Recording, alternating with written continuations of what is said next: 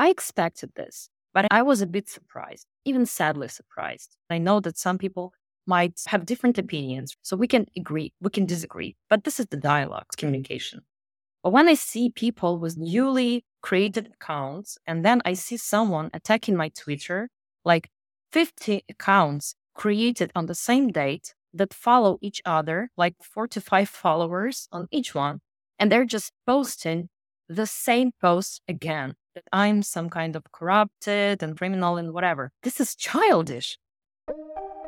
That was Alina Tustanovska, and this is the second episode of the Get to Know the Near Community Fund Trustees. I really enjoyed this episode because Alina is one of those characters that you may have heard about her when she got appointed for the new role as trustee, or you may know of her work, but as the conversation goes, we keep unpacking so many layers of insight, experience, humor that I was quite honestly blown away by the end. We go all the way back to how she discovered Bitcoin and the meaning that this technology could have on the future, the way in which her company starts gaining experience in the blockchain ecosystem by developing mining software that could be used on multiple blockchains, the way in which by delivering more and more products on mainnet, they start getting requests from third parties to build work, and the transition into becoming a dev outsourcing company.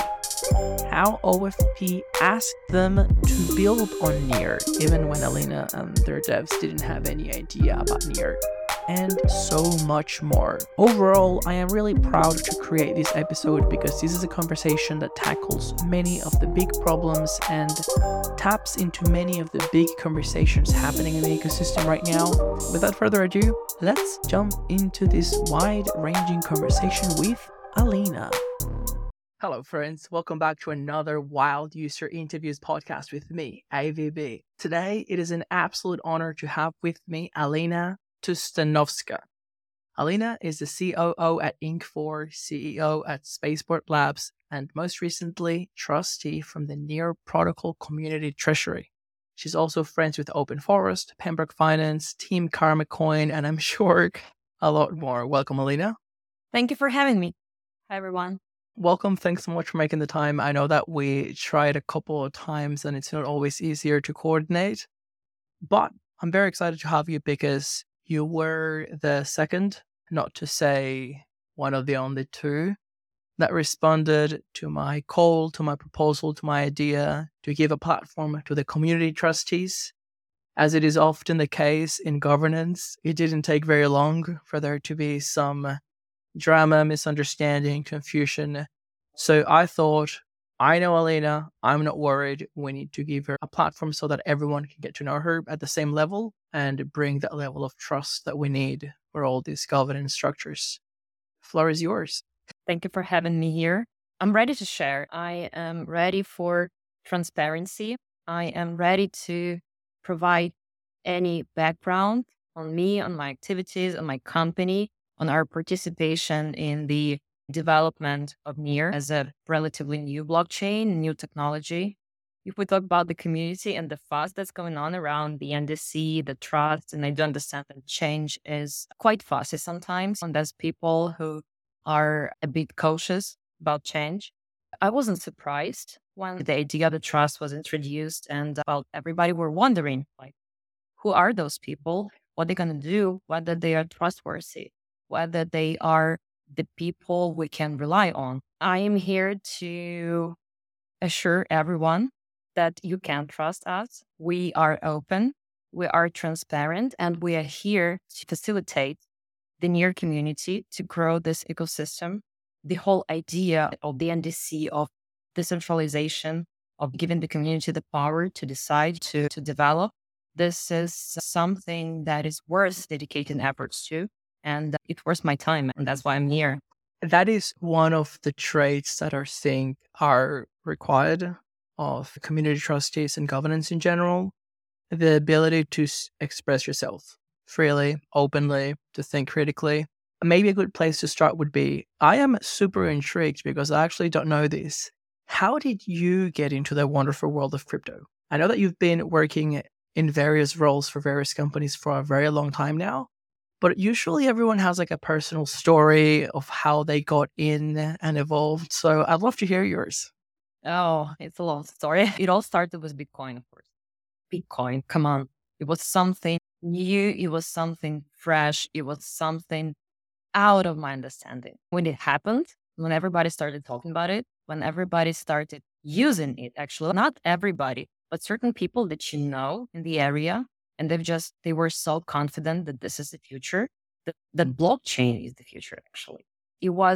I was intrigued, really, and I immediately got interested. So when it all started, everybody were talking about this financial system, the Bitcoin as is. But then later, when I started figuring things out, I understood that not about crypto at all. It's all about the technology. Blockchain is something way out of people's imagination. For me, it started in around 2015 when I started like real deep dive into the blockchain, the concept. It took a lot of pains to understand, to accept, because you're always cautious about such things. And especially some things that you really have this hint, like somewhere deep inside, that it's a game changer. Something is going to change dramatically for everybody. And when you reach to that point of understanding, you feel cautious. You don't want to accept it. But when you start getting to know it better, you start becoming friends with the idea and you getting into this flow.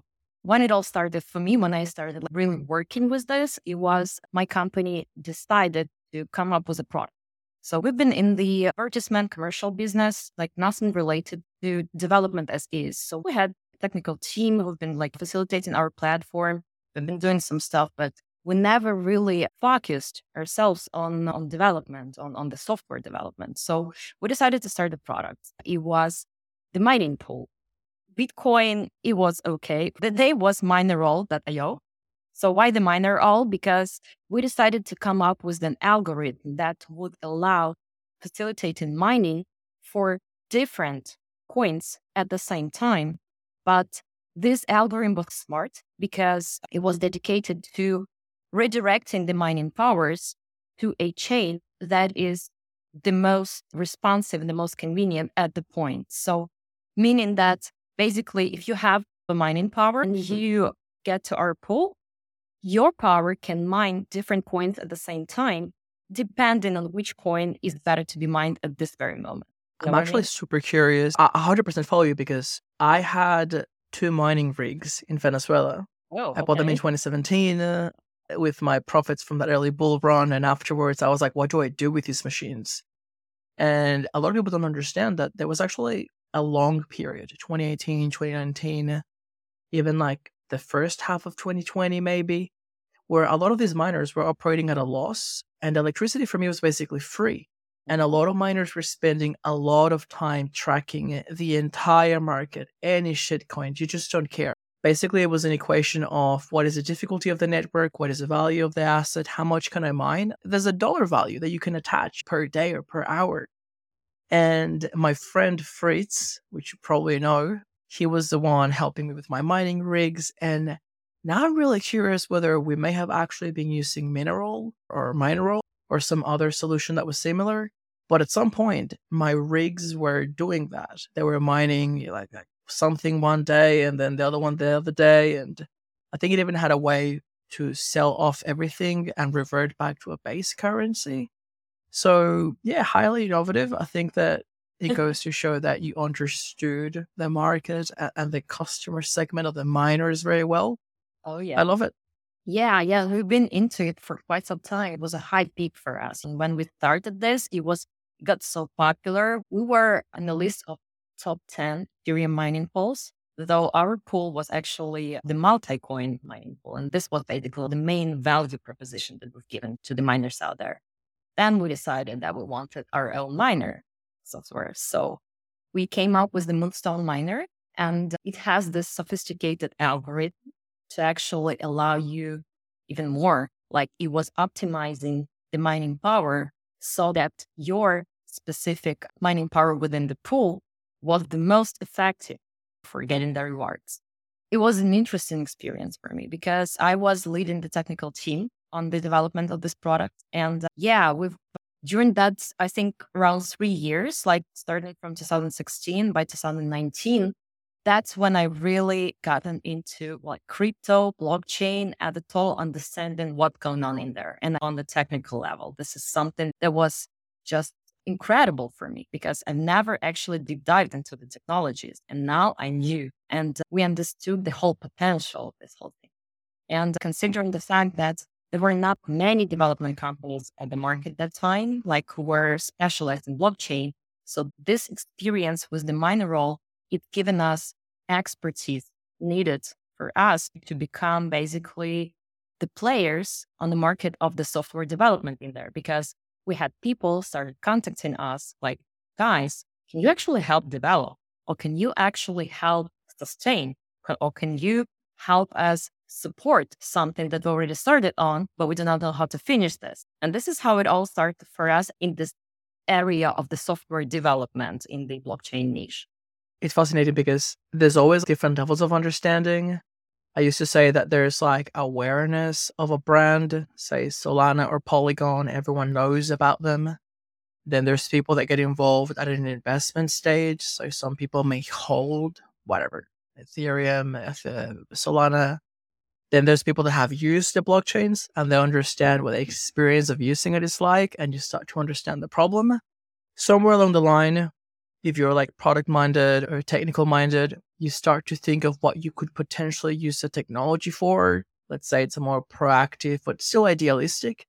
And then there's the deep end of people that actually understand how the technology works, and especially the challenges that we have. If you were around since 2015 and building all these miner pools, the team would have been involved in building core infrastructure.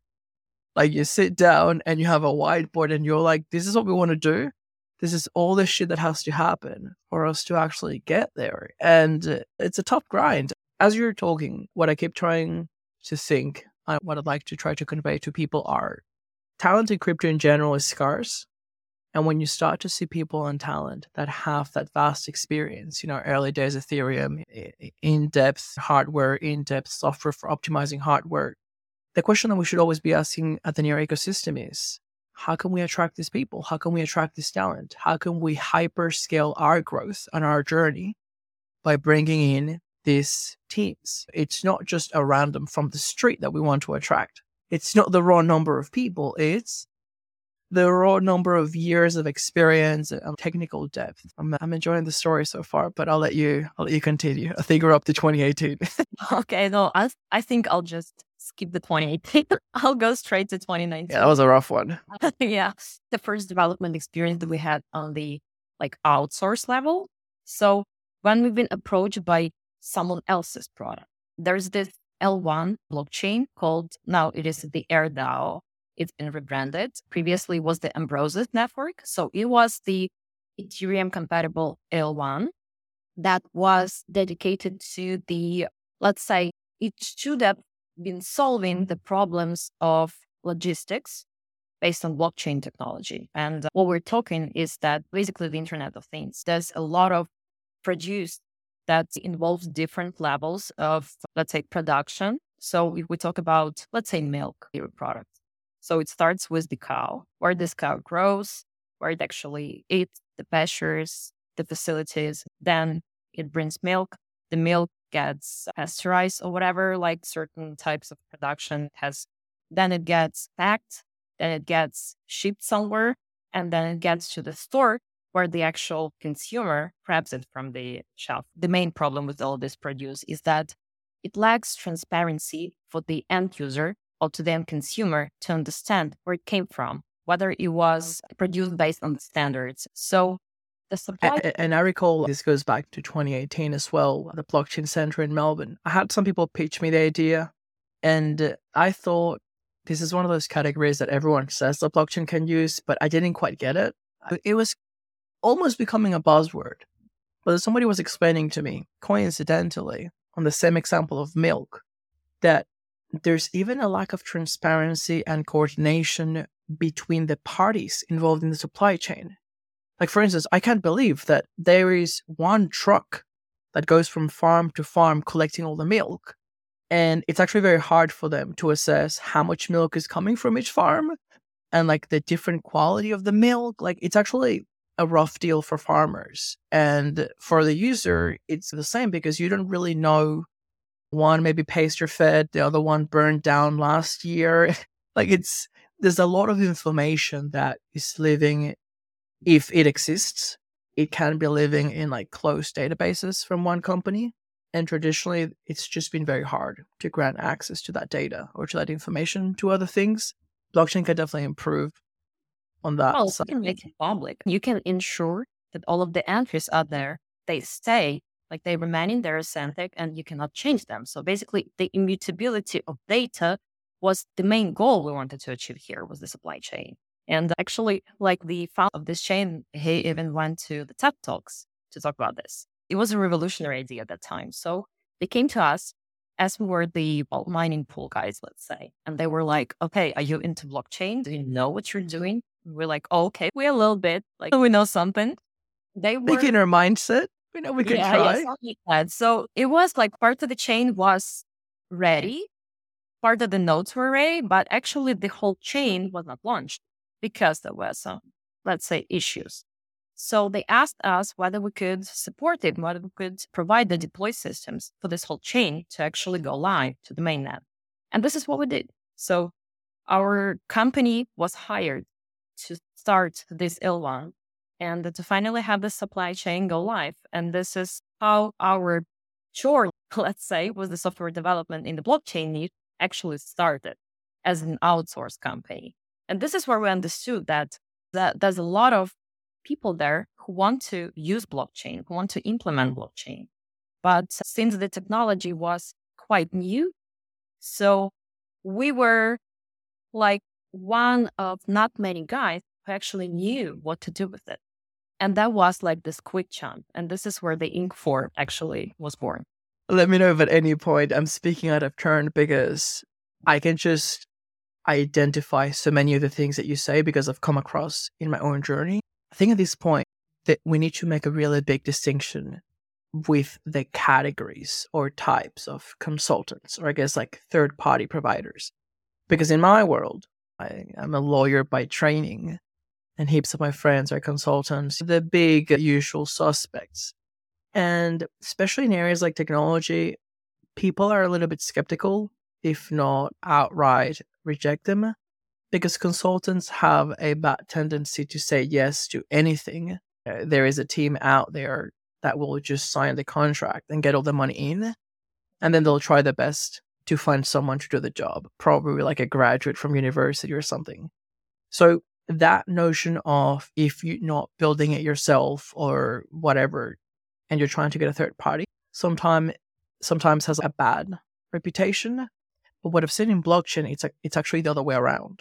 There's people that are very highly specialized, and it can be much more efficient to engage with these very highly specialized teams than to try to learn or do it yourself. Or I guess it's very dependent on the product and the team. But there's definitely the case where there's just a lot of value that accumulates in smaller groups of people, and they're almost like the catalyst. That's where I would probably place Inc. 4. Deep expertise accumulates over time.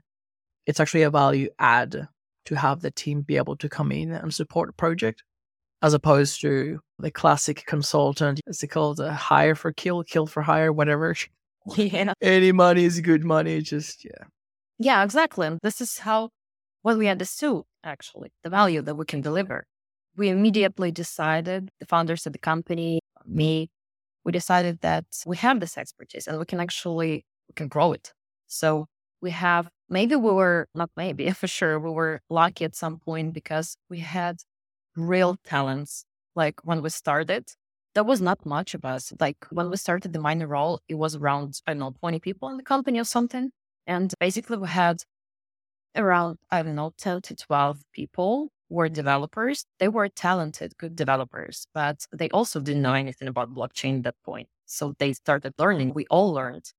And when we understood that we have this core that can actually share expertise, at that point, You just know that you can scale it to any level you need. We just got together. When we start with this, with Ambrosis, we decided that we can actually try to open another division in the company, let's say outside of the product one, that could provide the outsourced services in this specific niche, because it was interesting to us. Since we had this multi-coin pool, we've been gaining expertise in different blockchains with different technology. Like anything that was on the market, anything that appeared on the market, it immediately hit our eye. And we didn't know that we like deep dive and understand what's going on in there. 1, 2, 3 years, and we became real experts. This is when Being Force started growing tremendously, because there were people were just addressing us, just contacting us. And since we had the products already ready-made, since we've demonstrated our expertise based on the real things that were out there in mainnet and they were live, people trusted us. Based on this trust, on the trust of our clients, and people who actually engaged us for some help, assistance, or maybe even as partners, we managed to set up this brand based on real market trust. And this is where we are now. And this is something that I'm really proud of. Oh, you're muted. Great, because I usually interrupt people, so I'll mute myself. That is such an important piece. You have to be proud of your work. Ideally, I have a ton of friends. It's not like they're ashamed of their work, but they're also not proud of it. It may be mundane work, it may be boring, they may be chasing ambulances to sue people after a car accident. Whatever the case may be, there's very few people that can actually say, I'm proud of my work. I'm personally getting to that point now where I'm not releasing podcasts with the frequency that I want. I'm not releasing YouTube videos with the frequency that I want. But when I do pump them out, I'm proud of it. The editing goes in, the time to prepare for the interview goes in. I canceled our initial interview time because I was on antibiotics. I wasn't feeling well. I was like, I don't want to half-ass it. If I'm going to do this, I'm going to do this right. It's good to see that there is that sense of ownership and pride, especially because I would imagine that it would be challenging being a third-party provider building the technology to assume that ownership of a product or a company when in reality 50% or more of it depends on an external team, and then there's all the uncertainty on the market. Like, it's very rough for builders to see a good product or good execution not have the success that they were expecting. Of course, it's all about Yeah. responsibility. It's all about taking up certain grade of ownership. Actually, when you create product for someone, you still own it at a certain point, at least until you're finally sure that you can know that it's completed, that it's up to the specs, that this is something that really meets the expectations of the person who actually asked you to create it. And this is important. And another one, which is really important, is the trust element with the client, because this is something that you got to build throughout the whole path that you're going to with your clients.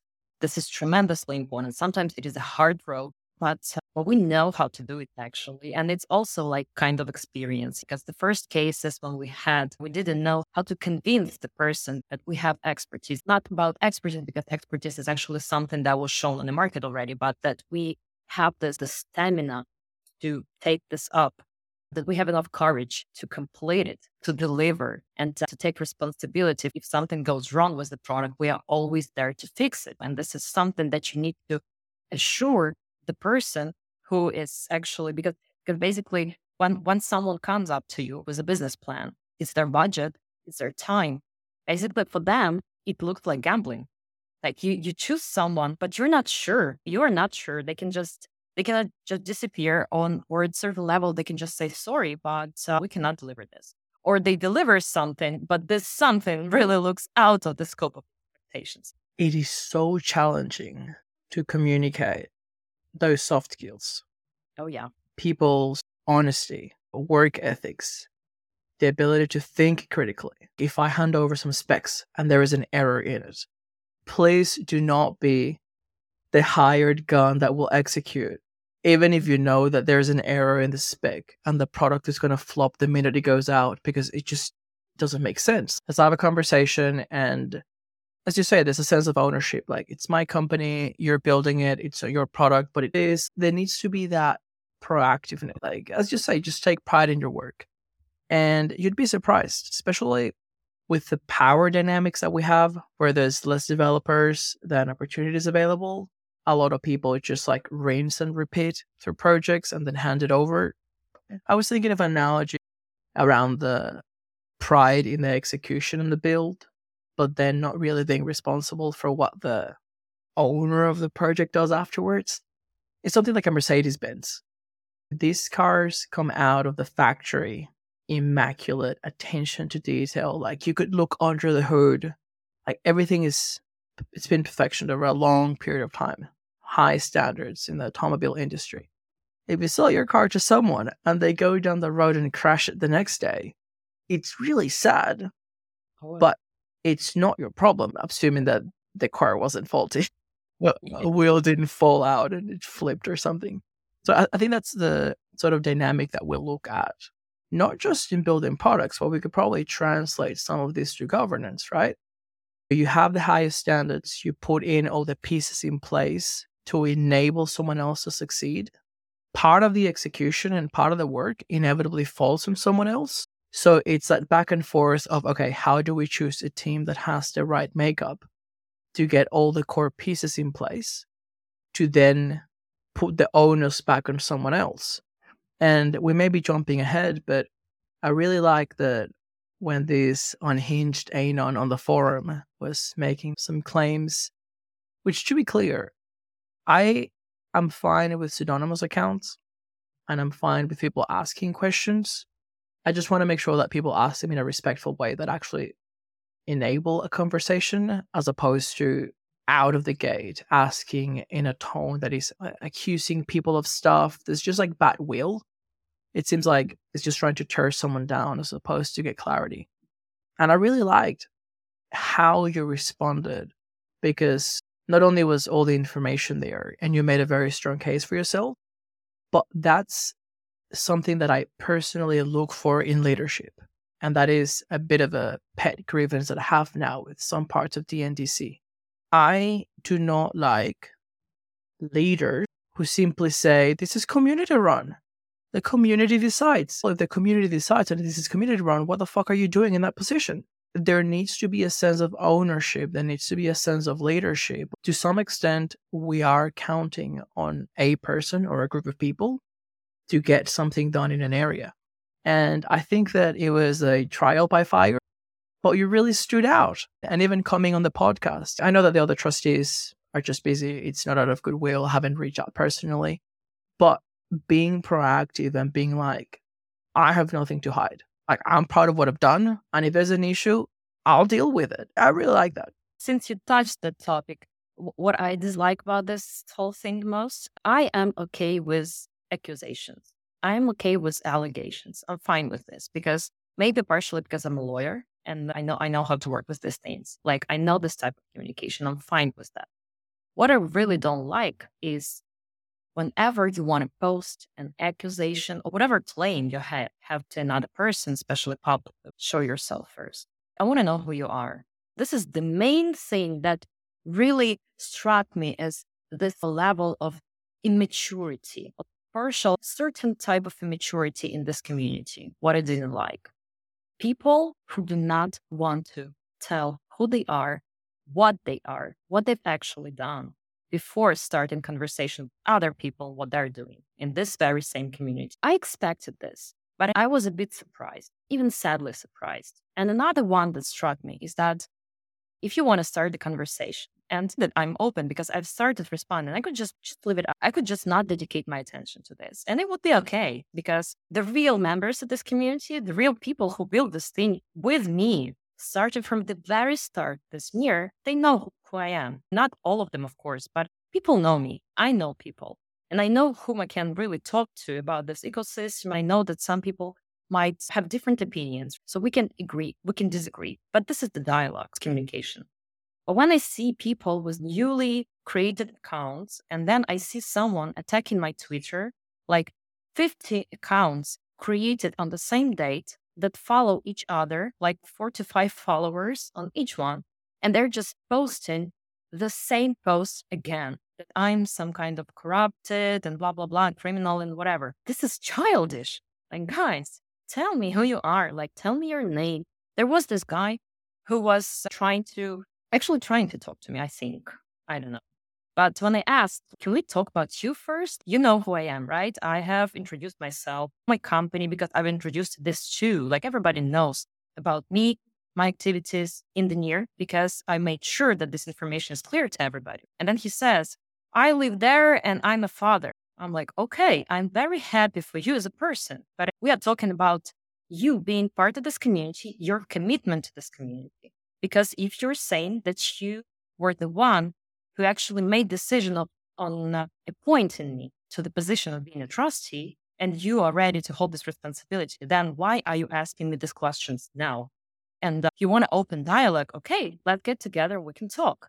But just posting things, being a no name, it's a kind of, it's a maturity. While we have this in the community, there will be no community-driven NDC. There's going to be something in between, where there's going to be people who are ready to take responsibility and people who are just ready to make fuss around everything and to look for certain cases where everybody wants to deceive them. As I mentioned before, I'm of two minds on this, probably very case specific. Like I've seen some pseudonymous accounts in the forum. I have my suspicions on who they are.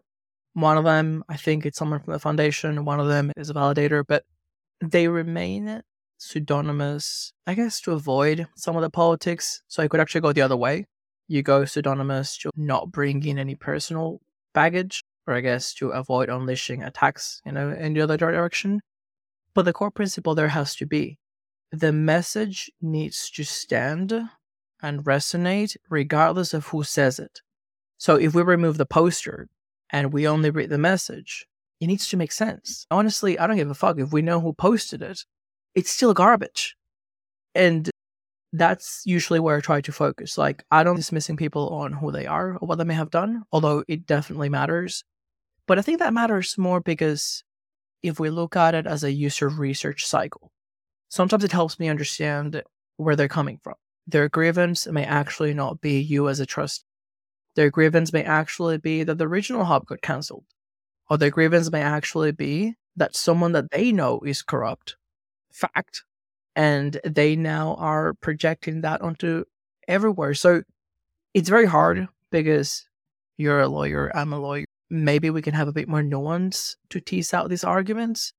A lot of people don't have that. I do agree that it is a problem in the community. It is very childish. We have to find a way to grow out of it. My message has always been, this is destroying more value than it is creating. Yeah. Even if the grievances were legitimate, they are being expressed and pursued in such a terrible way. More people are leaving the ecosystem than joining. That's just the truth. No one wants to post on the governance forum. Unless you're asking for money, no one will post there. And unless you actually need money, nobody asks for grants because they just don't want to go through that grueling process. I think it's getting a little bit better. I don't know if it's just because it's a bit more quiet. We've been very stringent on the marketing DAO to have very high guidelines to get rid of a lot of the lower quality proposals. There was actually one more point I wanted to ask, your journey into crypto, and then we can go full-fledged into community, but it's actually connected. If you feel comfortable sharing, I'm really curious to see how growing up and living in Ukraine has shaped that crypto narrative, the perception of value, the availability of talent local, just how you see the world and what it represents as a tool for improving things. Wow, it's a tough one.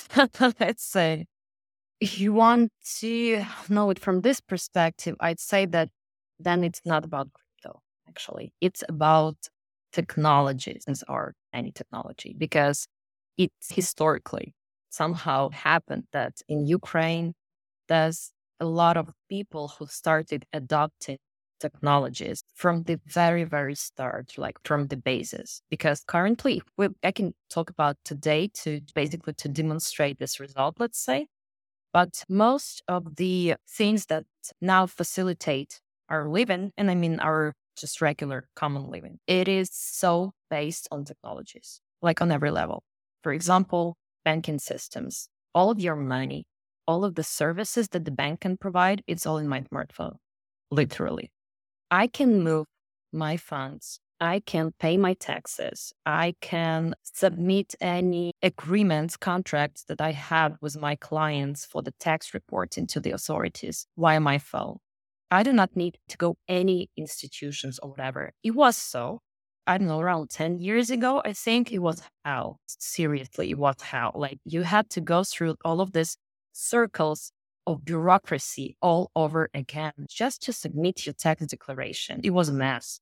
And I see that in certain countries in Europe, it's still so. Like when I come to especially, I don't know, I say the south of Europe are more keen on this.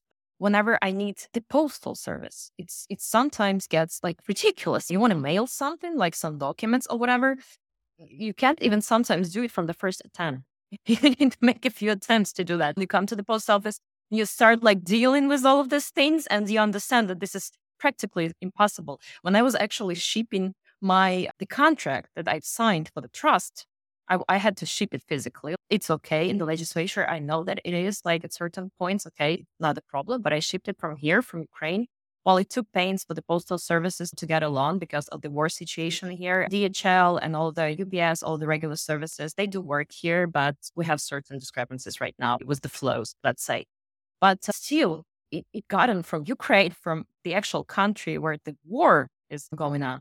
And once it reached Europe, the nightmare started because my enforcer couldn't find where this freaking contract is. Seriously, his local post office where he sent it to, it was not there. And then it turned out like I called my postal services here. They started calling those postal services in all of the circles around. And we came to the point that it was somewhere. It was at a certain division of some local postal service that it was not supposed to be there, but it was there waiting for the recipient actually. And well, long story short, he got it. But my contract was actually reaching him for around like 3 weeks or something. Ridiculous, man. It was you. I remember we were asking for Yeah, it was updates and me. they were like, yeah, there are some delays. Some of the paperwork is missing. Yeah, when I saw it was because of the situation in Ukraine, but it turned out no, it was about the regular situation in Europe. The way they do it. So either you're using like some private service and then they manage to do things like clear. But whenever you use the regular services, that's basically any country, any, I don't know, government or whatever should provide to you. This is a nightmare. So in Ukraine, we just got rid of this thing. And now, like I have my phone and all of the identities, like my driver's license, my passport, my international passport, thing, everything, my taxpayers' declarations, all are in this phone. And I have this one simple application provided for me by my government that keeps this whole thing together and it's trusted. So I do not even know where my paper passport is actually. It's somewhere in my apartment. I don't need it because it's all here and it's accepted by everyone. We have this QR code. It's scanned everywhere. This is the system that was built based on technology. And the sole reason we have this in Ukraine is that Ukrainians managed to adopt the technologies, to get smart with technologies real fast. The same thing with internet. We have the fastest and the cheapest internet in Europe. Just because we decided that we need it, we facilitated it for the people, and it works. We have mobile internet, Wi-Fi is everywhere. It's fast. It's super cheap. It's effective. Whenever I get to Europe, same thing. Sometimes it's challenging to get a good internet service, and it's costly. So what I mean is that why blockchain, namely, and the crypto and stuff was really adopted in Ukraine at a certain point. And now we have a lot of people from the market actually requesting services in terms of software development, technology development in Ukraine, because we understood once this whole thing appeared that it's time to market. And Ukrainians are real smart enough to adopt this real quick. And we're flexible. We know how to adapt real quick. And this is something that brought our country, because seriously, after the Soviet Union, it was a disaster here. It was savage. We had only fields here, but some produce was here. But I mean that technology-wise, we were just on a zero level. And this is how we managed to grow, 30 years. And we are here, basically on the top of technology. Because right now, what I see even from the clients approaching my company, they request services from the United States. And the United States, like it's a good technology foundation. Not all of the states. There are certain areas where the technology are more adopted. There's a lot of software development companies who do stuff. But of course, it is cheaper in Ukraine, but the level of expertise and the quality of the work is no worse. The main thing that was provided by the inventiveness of our people. And this is I love why it. I'm so proud of my country, my people, and this is something that we fight for now. I love it. And that's the reason why I ask, because even though the podcast platform that I use to upload and distribute the episodes, Transistor, recently gave me a badge. Now we have listeners in over 50 countries. Most of them are in English-speaking countries, US, UK, Australia. And you'd be surprised how many people in these countries don't know much about history, if at all. I have a history major, and I loved it. In 2018, I went from Vienna all the way to St. Petersburg by bus. Bratislava, Budapest, up through Poland, Baltic states. I couldn't go into Ukraine because I needed a visa at the time. And I didn't end up in Helsinki because it was too expensive and it was the end of my trip. I was already broke. But there were two histories that complement each other. There was a textbook history that I learned at uni, the things that you know that happened. And then there were all the city tours and all the historical background that you start picking up along the way. And what I found fascinating was, especially when you get to Estonia, Estonia probably has a very similar journey as Ukraine. Occupied by both the Nazis and the Russians, over 60 years of being seriously held back. They become free, but there's nothing there. Finland offered to donate their old mobile equipment and towers, and they were like, no, we're okay. And they've been relentlessly shipping and building and reinventing themselves. So technology, it's not just a way to catch up and their opportunity to have their market, but also it's a way to escape the bureaucracy. And I don't even want to imagine how the fuck a country goes from being occupied to a new government, like all the laws, all the processes. It is complicated enough as it is in most places. Imagine that transition. It's super interesting to hear all the experience and the reflection from someone on the ground. There is one book, I don't know if you've read it. It's called Startup Nation. It's about Israel. I haven't read it yet. I'm trying to remember the name of the author. It'll come back to me. I'll put the link in the show notes. It's a great book because there's a lot of startup wisdom there. But one of the things that really stuck to me is that adversity is one of the key things that drive people in Israel. And there's a specific example in one of the many instances that they've had where Tel Aviv was actually under fire. If you walked outside, which you shouldn't, like the Iron Dome was blocking hundreds of missiles. And they had an Intel factory in Tel Aviv. And they were like, hey, Intel America, we're getting bombed. And people still showed up to work. And they were fucking proud. And they were like, you know what? We're being boycotted. We can't export or import anything from land, or it's got some restrictions. But we're exporting and building technology. That's what we do. And it's that sense of ownership and productivity. And if you were to flip it, I feel like the US is almost on the opposite spectrum. It's their excesses and their luxury. They think that they can sit on top of a technology and dictate to the world how things are going to be. They don't need to innovate. They already have all the money. They already have all the power. And even if you go to San Francisco, sure, there's a big concentration of builders there. But the city is collapsing. Like, I was more worried about my safety, and I saw more homeless people and like just horrific stuff in San Francisco than in Venezuela. Because I went to Venezuela and then had a stopover in San Francisco on my way to Australia. That's where I sort of question people's drive, people's motivations. And honestly, that's what we need. The near ecosystem, I described it in episode, I think it was like 15 or 16 over a year ago, as a 200-pound gorilla. We cannot fool ourselves thinking that because we're a top 40 coin, billion-dollar valuation, whatever metrics you want to look at, this is a fucking baby. We need to be proactive. We need to treat it like a startup. We need to assume that if we don't do what it takes right now, we're going to be dead in 12 months. That's a level of dedication and commitment that I think we need. Some of that is personal. Some of that is definitely informed by your environment. I'm a big proposer of the global south. Australia, it's there, but in general, we've got incredible contributors from Southeast Asia, from Africa, from South America. The, what should we call it? The global east. Eastern Europe is definitely standing out as a top contributor as well. Like, these are the stories that we need to give visibility and find ways to empower these teams. Yeah, totally agree with you. And I think that this is how it's going to be. Actually, I don't see this process as being reversible at least in certain locations. That's what I see for sure. And for Ukraine, it's 100% case. So I know that this change, this huge leap in development that we've already taken, it's irreversible. So we're going to just keep on moving forward because this is the way our mentality works. We cannot do it differently. We've already overcome being different. So they say that in Soviet schools, they thought that Charles Darwin said that the strongest species survive. Actually, this is not what he said, is that those survive for more adapted to change.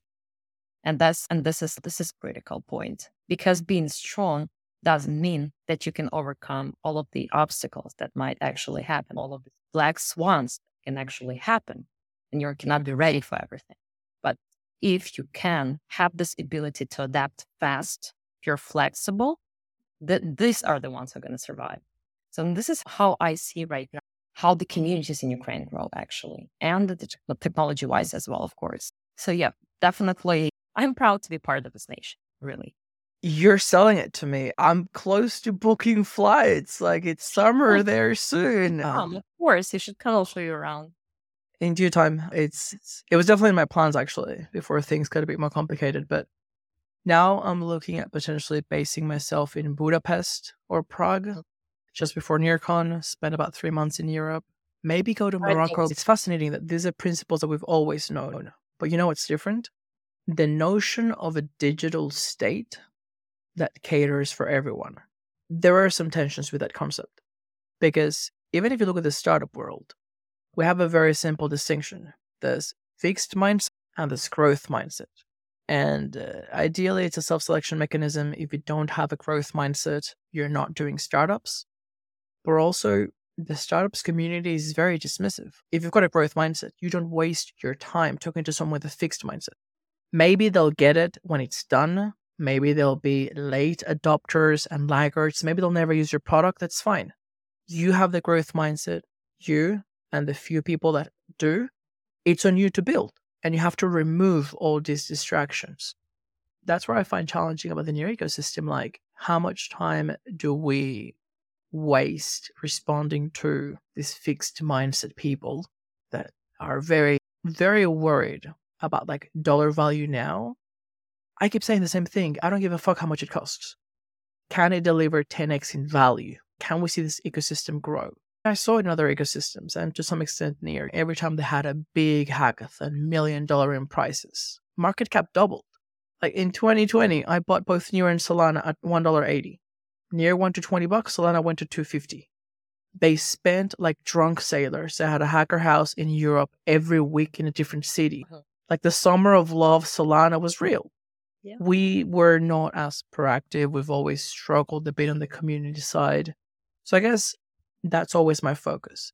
Even if we're not perfect now, even if there is spending or whatever the case may be, have the growth mindset. What do we have to do? What has to be true for this to be 10 times bigger? Yeah, but about responding, what I thought is that actually when I got to this forum and I started reading the messages and different opinions, and I was choosing actually whether I'm going to respond and, as you say, waste my time or like dedicate some time to this response or not. My choice to still dedicate, let's say, was structured up to a thought that not maybe, but for sure, I'm going to put this here because of the people who will actually be reading these comments and this whole conversation and history. And if there is a chance that someone is going to have some doubts, or someone will look at the whole concept of the trust at the NDC, of all of these ideas that we're trying right now, that we're trying to grow with this decentralization of near ecosystem and stuff, so that they could have more information and more background to stay with, to think about. So this is why I'm basically doing this. It's not about responding to a certain individual who decided to put the conversation this way. I don't care what they think, like freely. I don't care. I don't know whether it sounds good or not, whether it sounds mature or not, but I want to be honest. I really don't care what they're saying because there is a type of conversation that should be held. And this is the conversation based on fact, on real opinions. And when we're talking about like this type of small talk, so usually it's not something that you really dedicate time to convince a person who is actually doing this. It's more if you just put your thoughts next to the person's thoughts so that everybody could take a look at this, could understand who you are and what's your opinion on this whole thing. What's your stand on this whole thing? That's why I've just posted a few responses and then I just stopped. Now I see those messages. I still see them. But those people who wanted to read out, they reached to me, first of all. Like I talked to some people, they reached and they asked, what's going on there? Well, how can you comment on this or that? So it's fine for me, like to give response to a person who really is interested. And for those people who just flood through the forum just because they have nothing more to do, okay, let it be. I'll just, this of my time. Okay. That's a fantastic approach. And that is definitely the right way to do it. It just can be a hard balance to strike because there is don't feed the trolls, which is 100% the case. But then, as you mentioned, it's more the sharing of information, obviously not for the person that you're responding to, because let's be honest, there is nothing that you say that will make them change their mind. Like when they have that combative tone and accusations and dragging you down, there is nothing you say that will change your mind. It's literally just draining your time and your energy. That's how they win. But for everyone else reading, especially my experience personally, and I did weigh in, same as you. I left one comment and I never went back into that thread. The thing that I found reassuring, I guess there's two waves. The first wave is this community is a fucking joke and I want to get out. And then the second wave is being reassured that there are adults in the room doing the work that needs to be done, even though if we don't see them every day on the forum, because they're out there doing the real work. Because they're busy. Yeah, exactly. Because they're busy. Yeah. I go on the governance forum to look at all the marketing DAO proposals, and I come across some shit that honestly, I have to take days off. I need almost like a mental health break. I know that it's a meme, but honestly, it's insane. Some people are just no comment. But then I look at the town halls. Clicking Blaze all the time. They just tag him like, Blaze, there's corruption. Blaze, we need to remove her. Blaze, we need to remove him. They are in some kind of that they're going to steal our money. It was hilarious one. They're going to steal our money. And I see that, of course, Blaze doesn't respond to this. Why would he? He's busy. He's doing the work, actually. Like, he's building the NDC while you are just like in around here. Why would he? And that's not surprising. I mean, that's a real stand that's supposed to be taken. Yeah, and then there's the town halls, basically the builders. There's so many projects now that make me bullish. Few and far, Mint Base, I've got a call with them tomorrow. I've got a cheeky proposal. Keepom. There's just so many people building stuff. You go to conferences, you go to hackathons. It's funny. You never see people having these fights in person at a conference. We had a near house. We slept together. And you didn't see people getting drunk and breaking bottles on each other's head and calling each other names. You have people that have the humility to come together and acknowledge that building is hard. And they sit on a table and they support each other. You ask questions like, hey, I'm doing this, it's not working. And then the building process is iterative by default. You know, the social side is always challenging because maybe it's harder to assess or pin down, but we need to get to that point where we can have the same humility, the same iteration. If we look back on anyone, not just you, not just me, literally anyone, if you look back long enough, and if you really want to, you're going to find instances of something that they've done or said that you can probably spin in a way that is negative to them. Oh, they got paid too much money at the peak of the bull market when everybody was getting paid a lot of money. Like, you can't isolate things like that.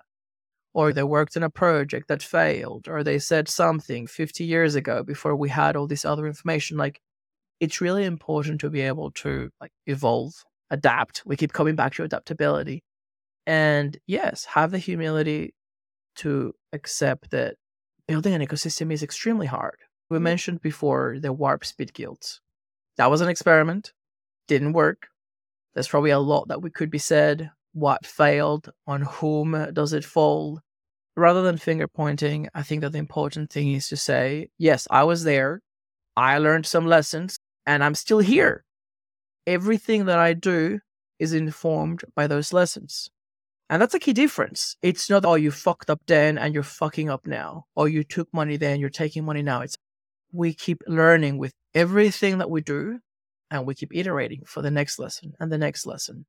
That's why I don't like the attacks of it's always the same people at the top in charge. I personally do see it as a failure of community that we haven't grown to the point where we can see more and fresh faces taking that level of ownership.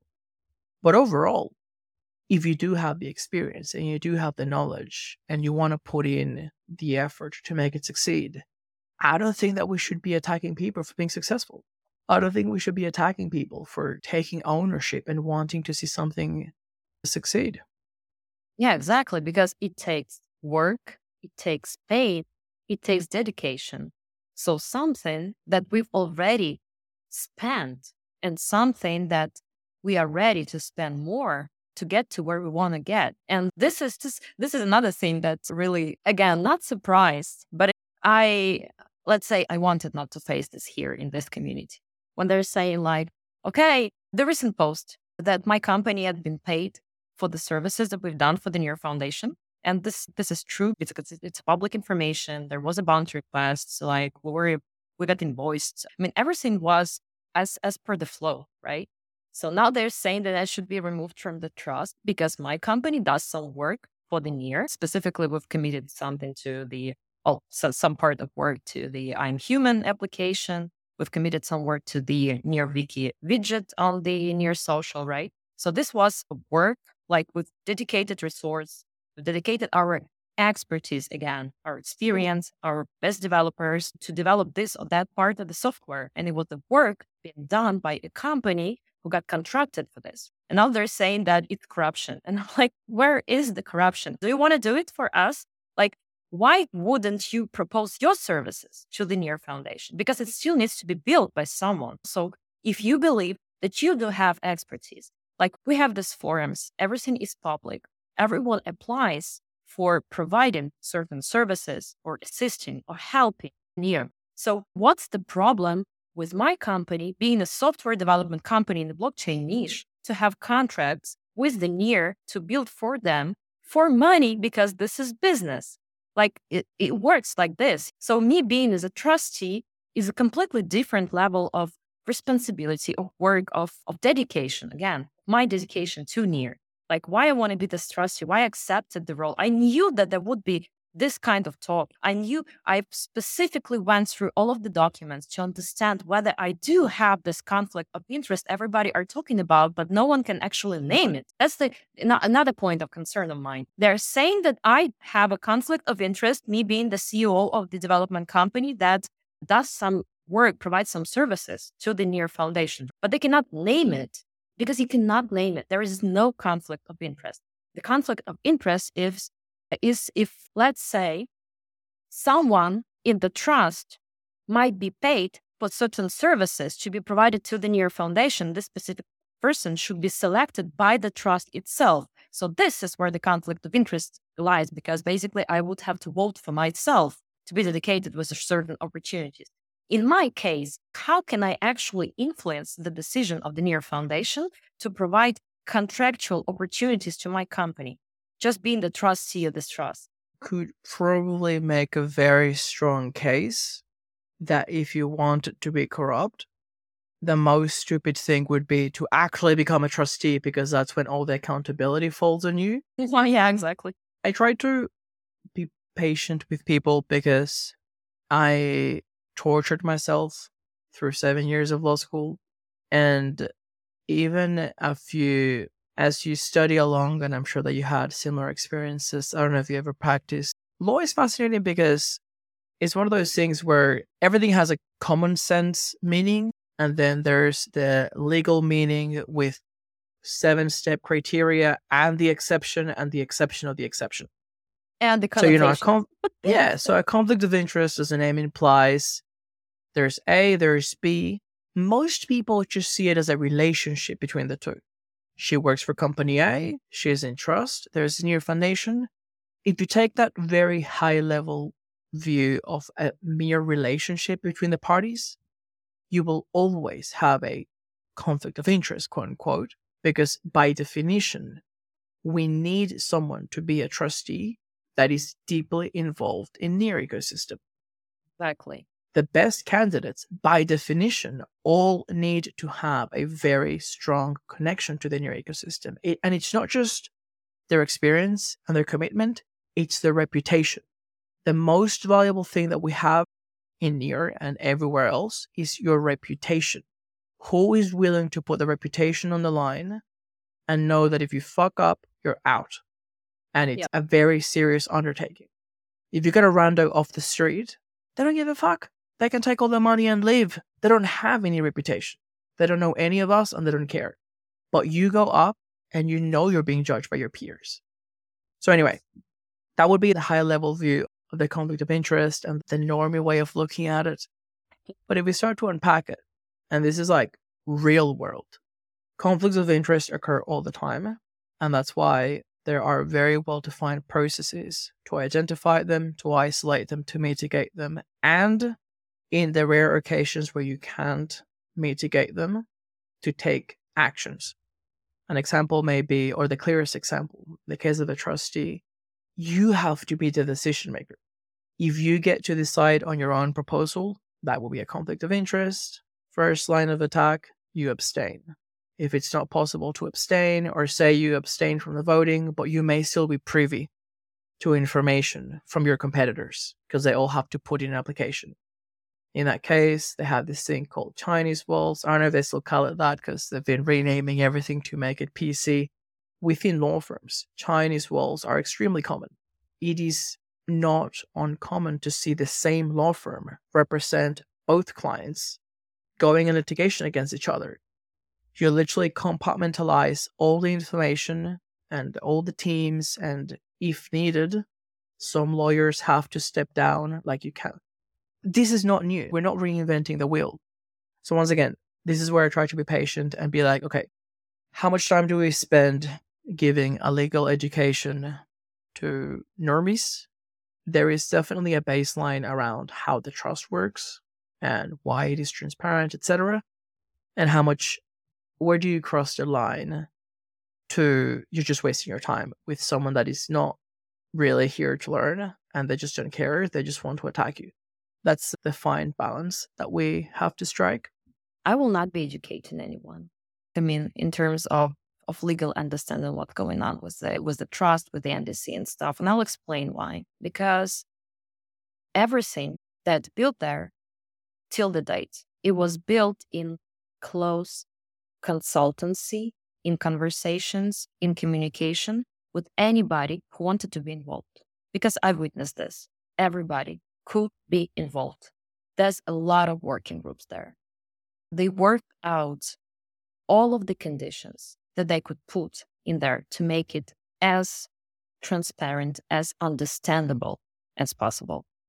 And now what we have is that certain people, certain parts of the community got interested on this state. So this means that they need to go back and take a closer look of everything that's been done on the road for this construction before we were almost on the stage where we get to V1. So right now we're on V0, which is quite simple. And I think that this is extremely simple actually for basic understanding how it's going to work further. We have documents, we have schemes, we have diagrams, like everything, infographics, like drawings, explanations, town halls, meetings, regular weekly meetings, a lot of Telegram channels, government forum posts, like everything is there. It's not rocket science.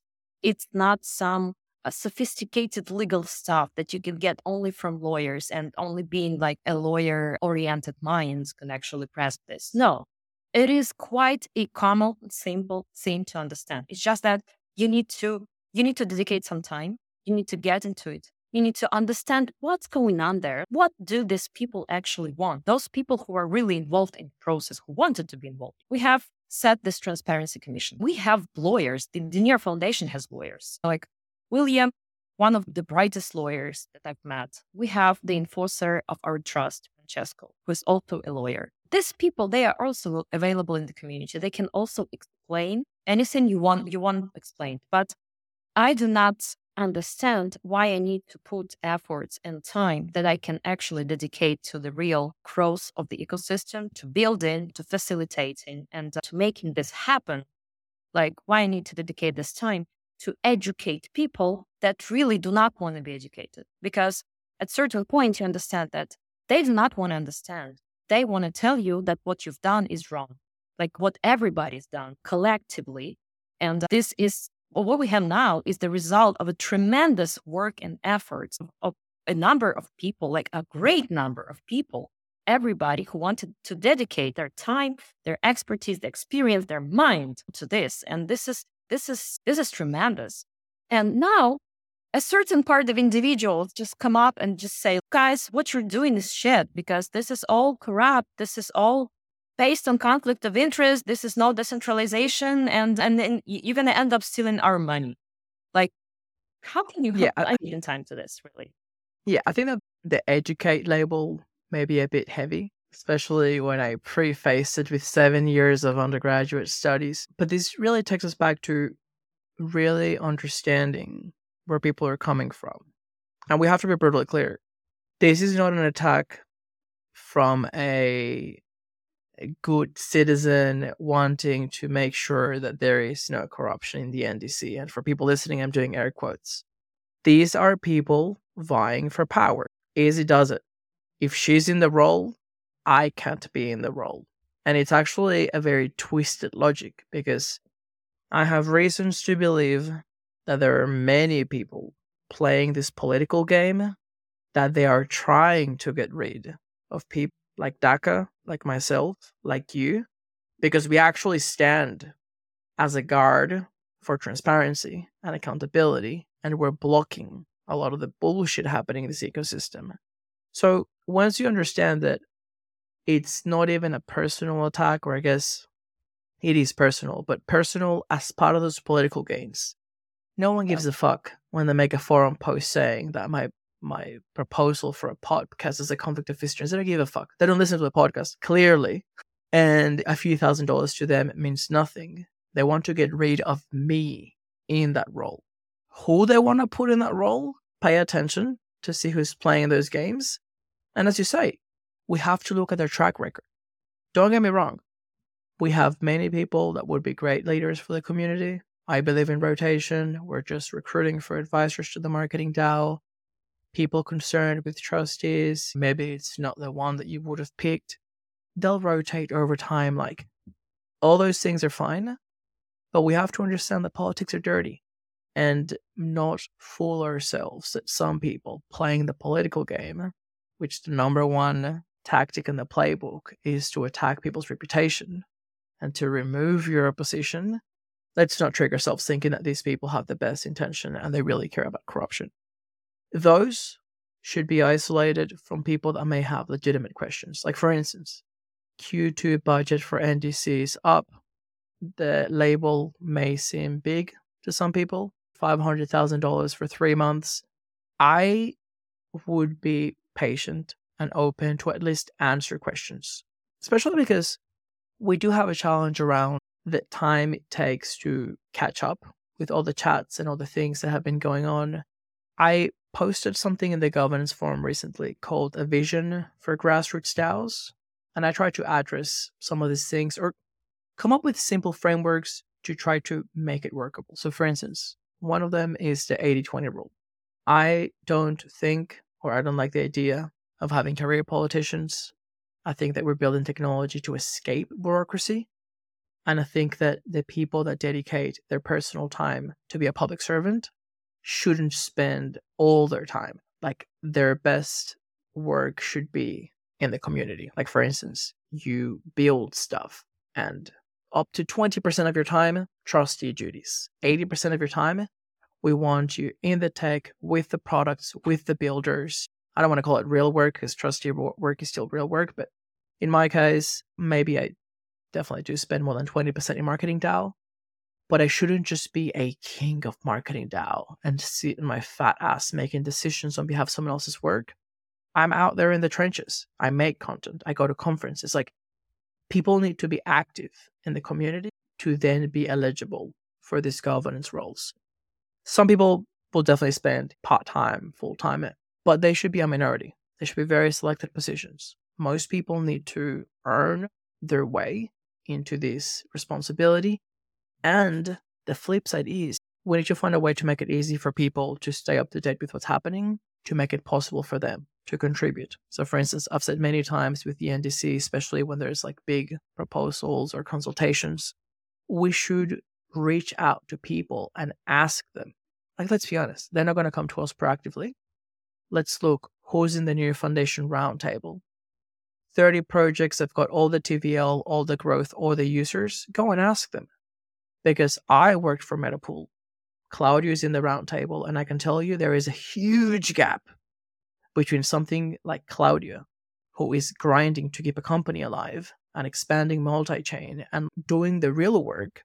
His focus on the near ecosystem right now and his views on DNDC are between here and Mars apart from what people in DNDC, some may argue getting cushy salaries on admin duties, are thinking about. So we need to make governance approachable to more people, and we need to make sure that, there's a balance between the work that we do to keep governance afloat and the work that we do to grow the ecosystem. 100% agree with you. At the same time, how can you trust people with certain powers, duties, opportunities in the ecosystem if you do not see those people contribute to the ecosystem while it was actually built? I think that it's pure logic. Again, it's no rocket science. It's not supposed to be vice versa. What did you guys expect? That we would have someone we do not know to be entrusted with the fund, or, I don't know, grassroots DAO councils? Like, how can you have someone you do not know? How about trust? This is the whole point. The trust is the whole point. So how can you trust someone you just don't know? You haven't seen in action. You haven't seen contribute. But that is the warped logic that I've seen in places like Creative Style. Whenever they see a council that they have a good working dynamic, they attack it because it is now centralized. Yeah. Some people that may be on the extractive end of the spectrum thrive by being unknown or by dispersing power in such a way where no one can stop them. That's just the truth. I've been raising this issue since at least a year time, way before they went into review, throughout the review process, and to this day. You need to have people in leadership that are able to work well together, that trust each other, that the community can trust them. It makes absolutely no sense to disqualify someone when they reach the point where everyone knows them and they know what's happening in the ecosystem. Once again, these are political games, and we have to be very shrewd in understanding what are people trying to achieve. Look, our biggest threat right now in the ecosystem is some people, given the opportunity, will extract as much value as they can in the short term, and they don't care about the long term. Like, they want to be here. And this is my warning for the NDC. Whenever I come in, and maybe I'm a little bit overcritical, I tell people, we cannot allow this to be a way for some people to fuck around and waste whatever 1.5 million in NDZ V0 to then find out it didn't work. Some of these things are very clear that they're not going to work. Like, some of these things, if we don't lay the base foundation, should not go ahead, because it's okay to fail. It's okay to take risks. It's okay to experiment. It is not okay to be mediocre just because you're able to get paid along the way. That has always been my stance, and that will always be my stance. It's not a popular one. And Sorry, no. this is why it can be tricky, because at this point you may say, what is the difference between AVB now and the unhinged Anon in the forum?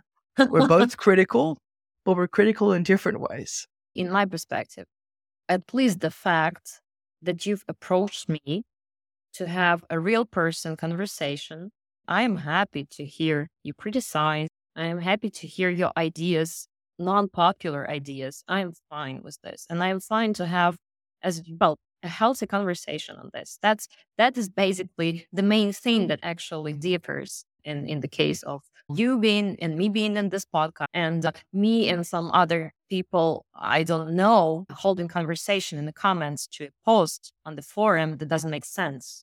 So I think that's the point, actually. I would also say that I can be critical of some things, but to me the most important thing is also to find a way to propose solutions. Like, I speak all the time with Blaze. I am several working groups. Right now my focus is mostly marketing DAO and regional DAO, but that is also a huge component and hopefully a takeaway for people that may be listening to this. It's okay to ask questions. It's okay to speak up. Do it in a respectful way to the best of your capacity, but also be proactive in helping us come up with solutions. And this isn't really just limited to governance. This could be like, let's say some people say that our marketing is shit or that our community is dead. We have resources available for people to take initiatives that can grow the ecosystem. Inbound proposals for marketing have been open for a long time. Regional communities are now available for funding. RC DAO is being set up. Like, we really want to make sure that we have a community of like builders, not just in a technical sense, but you don't have to ask for permission. There is a world of opportunity out there, and yeah, it's okay to agree to disagree as long as everyone is contributing and building. Yeah, exactly. As long as we're not stopping. So it should progress anyway. It can be progress different ways. It can be sometimes some initiatives or some ideas that already been started at certain point. Maybe they need not only critics, but someone who will stop and make us look at it from a different perspective. Sometimes sometimes it requires a U-turn, but it's okay. For as long as we're moving, for as long as as we understand where we are moving, how we want to see it. It's okay to change directions whenever you understand a certain point that maybe the chosen direction is not the best way. Maybe someone actually made you think that we might get somewhere other than we wanted on the very first, like on the start. And we're going to benefit from this, all of us, like the community. And it's okay. But these ideas, they should be delivered in a sense.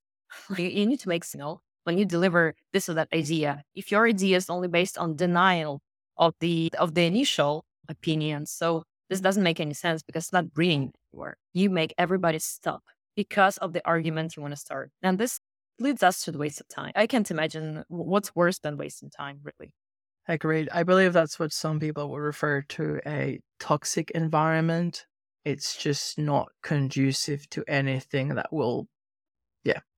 Alina, I would love if we could try to get back on that timeline, because I am super curious to see how the ink fur journey intersects with the near ecosystem. And if you're open, I'd love to learn more about the different projects that you've worked with. I'm a big fan of the Open Forest Protocol. Pembroke worked closely with Igor as well, and I'm sure there's some stories and lessons from all of them. Oh, there are, yeah. Okay. By the way, I was going to say, I don't know if you noticed that I'm wearing an NDC t-shirt. Yes, I have. I got it at Denver. I don't know if we should try posting one to you. This could be a new case study, an exciting adventure of things trying to get there by post. Make sure that it reaches Ukraine, and once it reaches Ukraine, it's going to reach me for sure. Okay, interesting. We'll see what we can do. Have my people speak to your people. Okay. Awesome. We were about to dive into the, let's call it the near era, how exactly and when you come in contact with the near ecosystem. And yeah, we'd be super curious if you could share your experience about all the projects that you've been able to share with, and lessons, fun stories, anything. Oh man, that's going to be a lot. Okay. I'll try to shorten things up. The first encounter it was end of 2020. So we've been approached by the Open Forest Foundation. And these guys, starting from the very first call, it was just tremendous. Really. I was so excited about the idea as is because it was just like a breath of fresh air because previously what we've done with blockchain was finance related and crypto related. This mining, then the miner itself as a software, then Ambrosis. It was like, yeah, okay, it did have a purpose, right? It was a supply chain, but still everything is based on the crypto, right? And now these tremendous people just approach us and they're saying, we want to save the planet. Oh my God, really? Are you out there? You want to save a planet using the blockchain? Come on, share with me. If we mention the funny stories about this, it was hilarious because I haven't had a vacation for a year. And it was a real rough year for me. 2020 was the start of the Infor as an outsourced company, and it dealt with building. The whole year it was building. The company scaled from 25 people to 95. And it happened almost during a year and a half. And it was the most productive year for the company. So everything changed. I had to build a lot of process. I had to engage a lot of people to different activities and stuff, set up different reporting and all of this. So I was so exhausted, mentally, physically. So I just told to the founders of the company, guys, I need a break. Seriously, I need a break. I'm leaving for 1 week, but I do not want any of you to contact me. Seriously, you can handle 1 week, just 1 week, accept it as a challenge. So they did. And I went for a vacation. It was December, and I went to Egypt to have some sun. And it took around 5 days, and then I received a phone call from one of the founders of the company. He's like, "Hey, how are you doing?" I'm like, "Okay, just tell me that you're just asking to how I'm doing." He's like, "Yeah, but you know what? There is no pressure, of course, but there are people who really want to build, and you know what they want to build? They want to plant trees." And I know how you care about the planet and how you like all of this eco. So the thing is that if you want to take this client into your account, you need to do it today. And I'm like, oh, okay, send them in. And this is where I joined the call and I met the Open Forest Foundation, the Fred Fournier, Arlene, Luke, everybody around. And they described the concept. We started talking and I immediately decided I seriously wanted to spread this project. I had Ozzy on the podcast a few months ago and it's blown away by the way that he described it. I would encourage everyone to go and listen to that one if they haven't. But I'm super curious if you could tell us in a few sentences how they described it to you at the time, because I know that it's continued to evolve and grow since. Oh, yeah, it did. It really did. At that point, what they told me is that, first of all, they explained to me, which the thing that I didn't know actually for a fact, that the trunk of the tree as it grows and as it forms, it actually is the carbon dioxide that was taken in by the tree to grow its mass. So I was like, what? I didn't know that. I didn't know that too. Or actually, these people approached me and told me about this. So it was yeah, actually, the tree forms its body, not the leaves, but the actual trunk. And the timber is actually formed out of the carbon dioxide. Can you imagine? Mind blowing. Yeah, mind blowing. That's what I said. And they told me. That must be how they do the carbon dating. When you cut the trunk and you can see the rings. You can do that without cutting the trunk. Hopefully. Yeah, actually, cutting is that's the last resort. And we can measure different, while the tree actually. You want to find out how long this old tree has been here. So they're saying that there are people who really want to, and the first concept was actually based on reforestation. So basically it was the reforestation, the first idea that was introduced, only the reforestation. So the areas that were deforested, and they want to actually grow the new trees on the areas. So whenever they plant the tree and it grows, you can actually measure take measurements, let's say, and it deals with the circumference of the trunk, the height of the tree, to measure how much carbon dioxide was actually consumed by the tree during a period of time. Whenever you get this delta, so you make the first measurement, and then since the time goes, like once a half a year, once a year, you just measure the tree, you see this delta, and you can actually calculate like how much carbon dioxide. And I'm like, oh my goodness, really? And they were like, yeah. And they're saying there's a lot of people, there's a lot of areas waiting to be reforested. And there's a lot of people who really want to forest plant those trees, and they want to calculate this carbon dioxide. And we need this on the protocol that actually be public. And we want this whole thing to be put into the blockchain. So can you guys do it? And I'm like, hilarious. So I got the team, like I got our technical team, I got our chief architect, and we started thinking like how we can actually do that. So we decided that we need to, so we did not need to build a fresh new like layer one, but we can build the protocol on top of a certain level one. And of course, us being experts in Ethereum. So we decided to go with the client. Like in a week, we got together. I got back from Egypt and we were all set again. I've had the team already set up, a certain part of the team, a core team, let's say, the technical architect, the technical lead, the smart contracts engineer. And we started talking to the client. And we're like, okay, guys, we need to build this on Ethereum. And they were like, why Ethereum?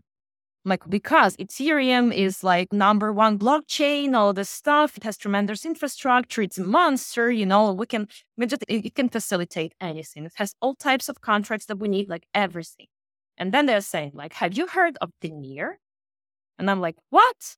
So that was basically like the main question. I've heard about NEAR, but I've heard like there is some new how many blockchains appear every day? And like how many of those die within the next few months? Well, everybody knows, right? Like first year is basically like the survival period for any L1. So I'm like, NEAR, okay, what's NEAR? Then I asked my technical guys, what is NEAR? And they're like, okay, NEAR is a new blockchain. They're almost like, they've just reached mainnet. They don't have anything for the time being. They're quite ambitious and stuff. So we started reaching out to people. And it turned out that we do have friends among our former clients as well, who actually have quite a knowledge about the NEAR, who actually are in the foundation, like at certain levels, like in the community. And they started explaining to us like what's going on in there. And we've seen that NEAR was extremely ambitious. So this is the first thing that I noticed about this whole idea of a new blockchain. It's ambitious because it has tremendous plans, seriously. When I looked at their development and release plan, I was like, okay, guys, how many people do you have? Seriously, do you have an army of developers? And it was not so. No, just a handful, very smart ones. Exactly. But this is something that I found out later. And so anytime when we start a new project, usually like Incore never provides just the development team. Even with management, doesn't matter. We provide expertise. So on our case, it usually is a research, risk management, risk assessment, which is critical, especially when you start such ambitious projects as an OSP, because we understood that OSP, the first concept that they introduced to us, it was quite simple. It was simple. We could build it. We understood that we could build it. But when they actually shared their ambitions, their plans for the future, we understood that it's going to be something real big. And when you have to build something real big, you need to assess a lot of things that might happen in the future. And this is critical. And when I started... Especially because I don't know if at the time they already had the notion of the carbon credits and all the value that could be. Okay, because that is like a massive component when it comes to risk. But I guess I will get nervous. That one it was another stage, but it was a little bit later. So for the time being, no, there was no carbon credit. Actually, not that it wasn't planned, but we didn't think about it because what we had to think about is the MRB. So basically, first we need to facilitate measurement, reporting, and verification. That was the first thing. So we didn't think how we're going to be actually tokenizing the carbon. We thought how we're going to be providing proof to public on how this carbon is actually consumed, so it would be calculated like in the future. So that was the main concept lying underneath this whole idea. So when I started doing this risk assessment, the first thing that I've noticed is that NEAR might die. Seriously, like I look at it, like it was what, like December of 2020. So you can imagine the timeline. So it's barely live. It's just started. no documents. Some contracts are still in development, lack of inventory. And I'm looking at this and I'm saying to the clients, guys, the first thing that I really need to share with you right now is that there is a possibility that this blockchain will die in a year's time.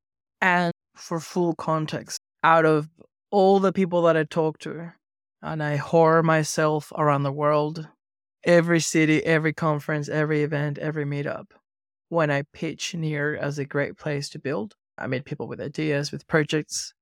The most common asked question, which is probably the fairest question, is how do I know that Near is not going to be dead in 2 years' time? And this is today, when we have much more advanced infra documentation, big projects building on it. Like, that risk is always present. And I don't even want to imagine what it would have been like back in the day, because you would have been one of the first ones. And this is a long-term project. Yeah. Yeah, exactly. And that was the point. Like, that was my main point of concern because I understood that, well, that these people really want to build. This is what I understood from the very first call. So when they were introducing their idea, I saw that it's not just something they want to try out. No, I saw that their concept, their idea, it was fresh. It was still like, it was an MVP, it was just the start, but it was the result of a careful research, computation, and the mind delivery. So I've seen this and I understood that they were serious about what they want to build. So this was my main concern. And we talk about it a lot. Like, we even talked, I was like, okay, guys, can I leave a back door? What I mean is that, can I, if you want to, make sure that we're going to be like developing something that could actually be copied on Ethereum at the same time? So I would be building two, but in case one falls, we're going to have the other one like ready made on Ethereum. And we've been like, I've been coming up with different plans. But then I saw that basically I need to dedicate the whole team to one specific L1 if we want to not miss the market point when we really need to, like, when there was time to market, when we needed to introduce this protocol. And it was critical to do it as soon as possible because the carbon economy, carbon projects, they started growing like mushrooms. Really, I mean, they were appearing like with tremendous speed. And we needed to make sure that we get on that train. So yeah, this was the most challenging point actually on the initiation of the project. Be super curious to know, if you know, how your devs that suggested Near in the first place, how they found out about it. Do you know? Well, not about the devs. The devs didn't. Actually, the client did. That was the most interesting part about this whole thing, is that usually when clients get to us, and since we are experts, usually they say, okay, we don't know much about blockchain, so which one do you suggest? And why, of course. There are some clients that really want to get to the core of understanding, like, why exactly are we proposing this or that technology? So they ask a lot of questions. They ask for profound research or stuff. Some people just say, okay, we rely on your expertise. Just choose whatever one you believe is the best for this project, right? And this is where, well, usually we explain like more in a helicopter view. Like, this blockchain provides this is better in this point. And for our project, the one that's going to facilitate is this one. It's our choice. And usually people trust us with this. In this point, the client one is insisting on, we want Near. I'm like, guys, this is really risky. Like, why would you want Near? And they're like, we want Near. And then I get it. I had misunderstood. I thought that one of your devs was the one that suggested Near, but I didn't get there was a client. I guess it would be the same question, but from them. By any chance, do you know how the clients, or in this case OFP, how they found out about Near? Oh, they did. They had a friend who actually was one of the guys involved in the community. Later, he got involved into the project, like on a more profile basis. And he was actually the ambassador, basically, of Near to the Open Forest Foundation. And this is how he was introduced to them. And the main reasons actually were the ones where actually at certain point, I was lacking reasons to tell them that, guys, we still need to move as Ethereum. Those were like, I think, three main points. So the first one was costs, of course, because Ethereum, especially peak times, it is expensive. Transactions are expensive. In our case, we need a lot of transactions because we're recording to the blockchain. So the data recording to blockchain requires transactions, so it's cost. The other one was the speed. When you, at that point, of course, it was just talks, but again, it was ambitious, right? Near was ambitious. So we knew that there would be sharding introduced. So we knew that they would actually solve the problem of the slow transactions. And the third one, they nailed it. It was sustainable. It was eco-friendly. So that was the main point, because when they told us, Alina, we do understand everything that you're saying, but like, how are we going to be introducing the concept of a protocol dedicated to the actual like planet house if we're going to be building on the blockchain that is completely out of the idea of being eco-friendly and self-sustainable? So this is where I just said, okay, I got it, guys. That makes sense. The reason I ask, and perhaps something that I want to emphasize, is if you trace back those magic moments, they can be very simple but very profound. It takes one community member to onboard a project like OFP. Yes.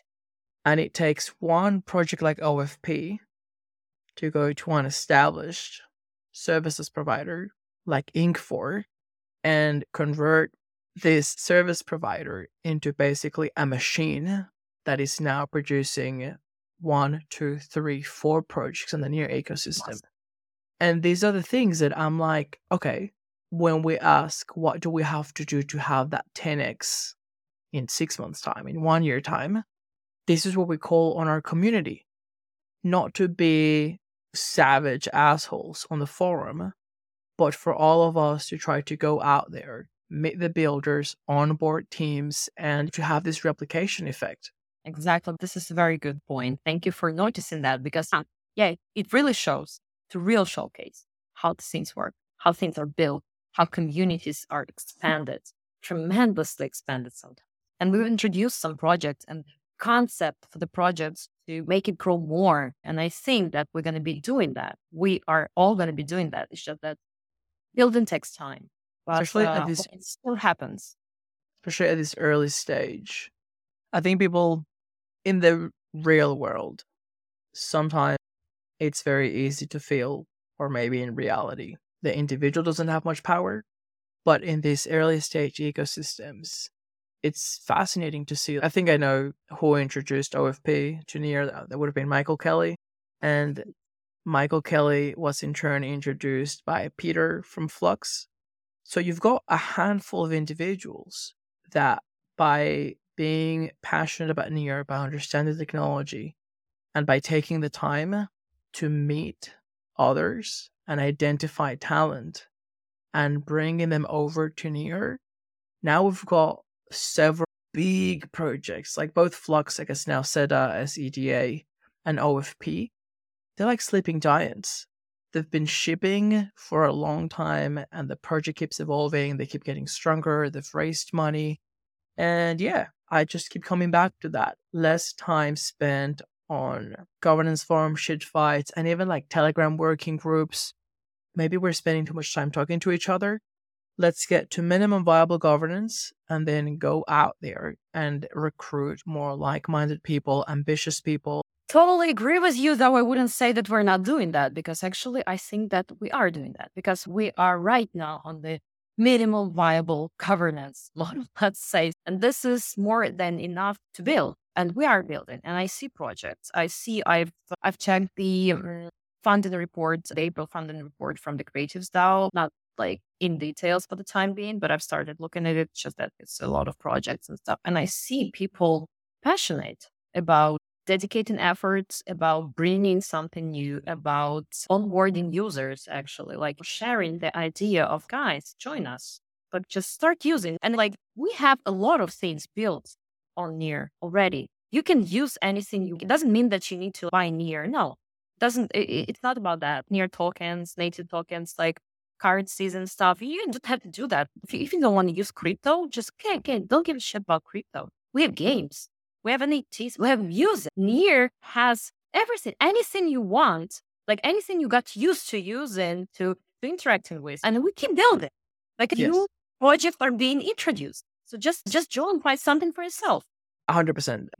This is where sometimes I may be misunderstood, because it may come across as dismissing what we already have, which it's actually a massive growth and improvement from when we got involved in 2020. But it's more so, I guess, just reiterating the message of being proactive. Like, for instance, I'm going to Seoul in just over 2 weeks. When I was in Seoul last year, no one knew about Near. And I actually spoke to 2 VCs that told me that they don't fuck with the Near ecosystem. They actually asked me, oh, is that still alive? Like, an extremely hot market, especially after the Terra collapse. And it's going to be fascinating to see where we're at 1 year later, because we've been investing a lot in that ecosystem. There's a dedicated BD team there. We've been onboarding gaming. There's a team doing community work. And that experience, unfortunately, it's actually very common. I've been to many Web3 meetups where people don't know about Near. In fact, here in Auckland, in New Zealand, more people knew about Near at a Rust meetup than at a Web3 meetup. So it's not a question of what we're doing now is wrong. It's a question of how do we get a 10x? And to me, it's just about empowering people and letting them know that if they take an afternoon and go and meet people and share the passion, that could have massive impact. Especially see it in the Aurora ecosystem. There's a lot of people that are doing great work in communicating information and amplifying information. But given the characteristics of Aurora, where it's easier to deploy existing project, EVM based, or maybe more people messing around with Solidity. I met someone here in Auckland. They've got a project that is ready to ship. They never push the button because it's too expensive on Ethereum. And I'm like, it takes several touches and points of contact. Now I'm like prepping them to see if they join the Encode Aurora Hackathon at the end of May. But that's the kind of examples of we need to just empower people and encourage them to get as many people in, especially taking into account that good ideas brew over time. And there's a lot of like networking and learning. Like these are very long cycles. So yeah, kudos to everyone for the work so far, and let's keep it up. Yeah, and I must say that the NDC concept also is going to be helpful here. Depends on how you put it on the market, depends on how you provide information about it publicly, but that this is a unique concept actually. And this is something I'm going to be speaking at one of the Web3 conferences in 2 weeks here in Cave.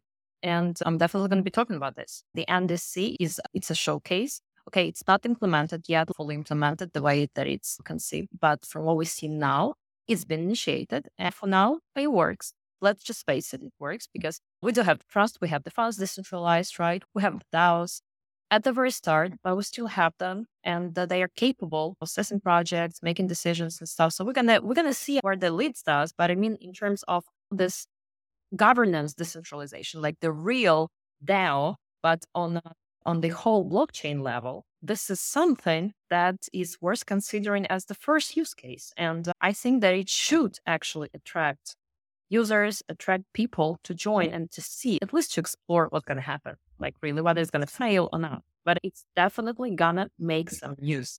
I had a very interesting conversation with a professor here at the University of Auckland. She wrote a PhD in DAOs. I think it was the last episode in the podcast.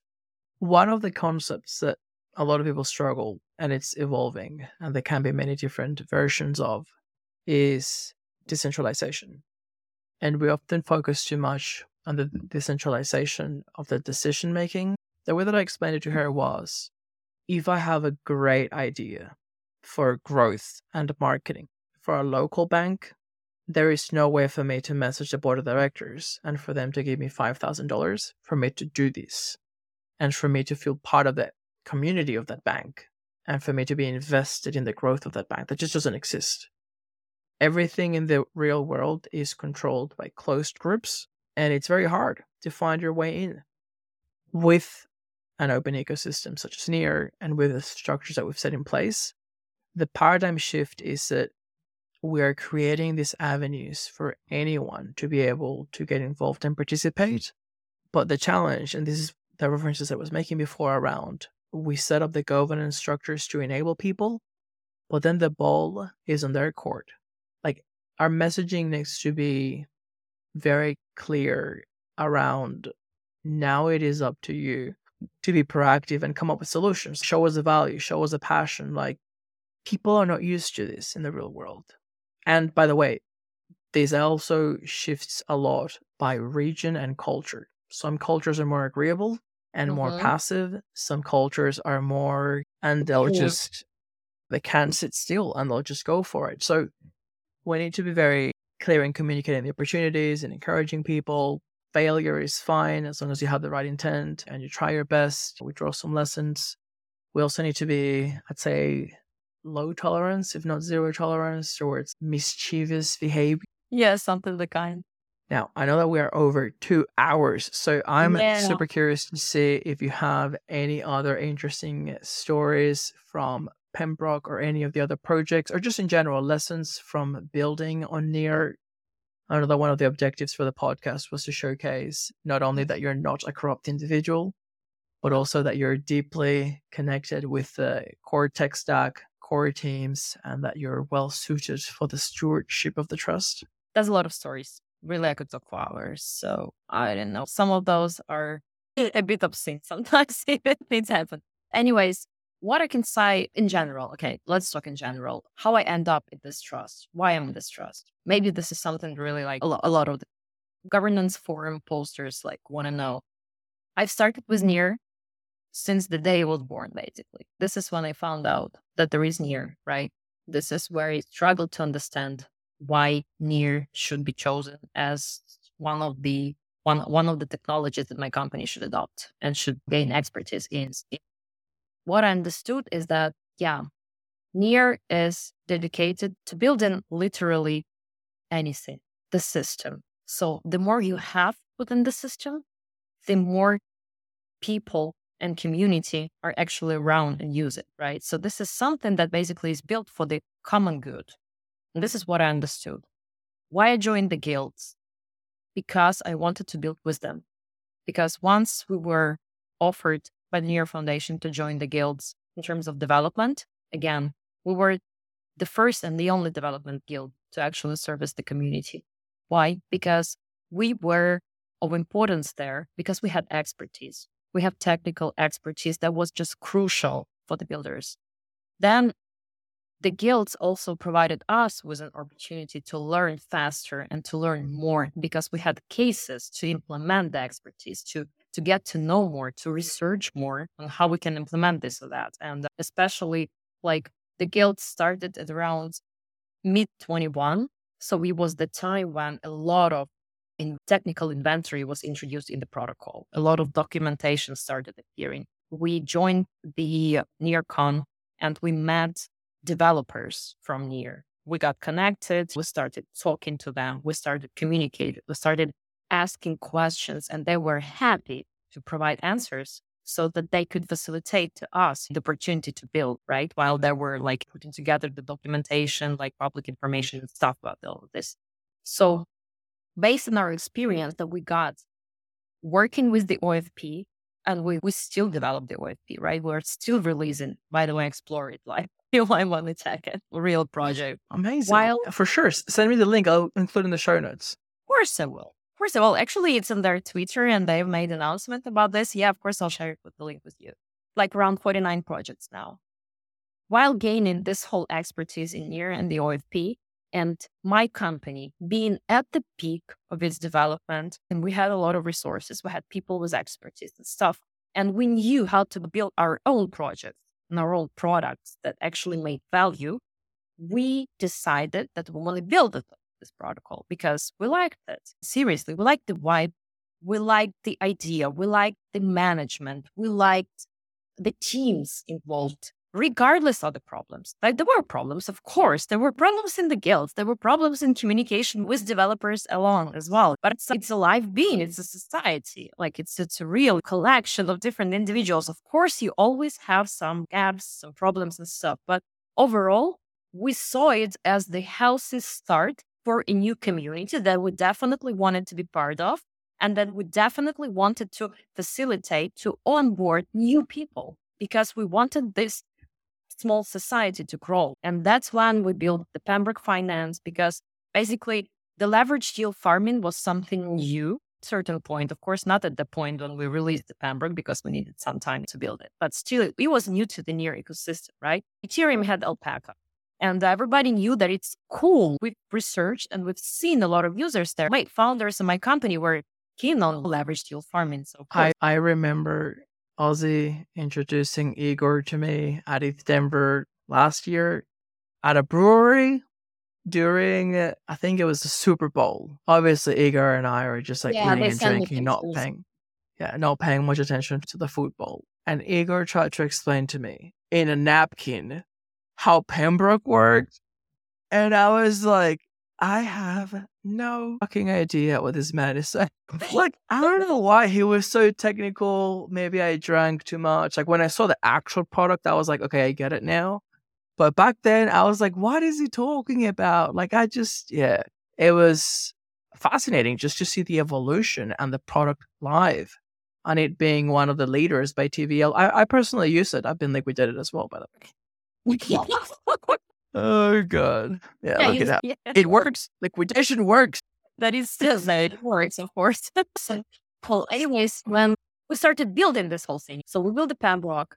We've seen how it actually flew. When it started flying, like we had around 2 months from the start of the product, we had TVL reaching $6 million worth. And it was a big deal. Actually, it was like, we understood that the community really needed it. So we knew that there was need.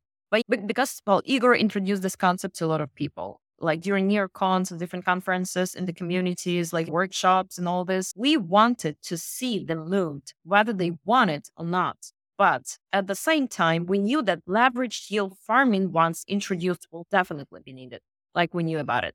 So it was no big surprise when we actually launched it. And we're proud that we've done this because basically it was one of not many projects at that time that from the very initiation, from the very start till it's actually released, reached this goal. I'm proud. This is tremendous. There's been a huge team involved in this.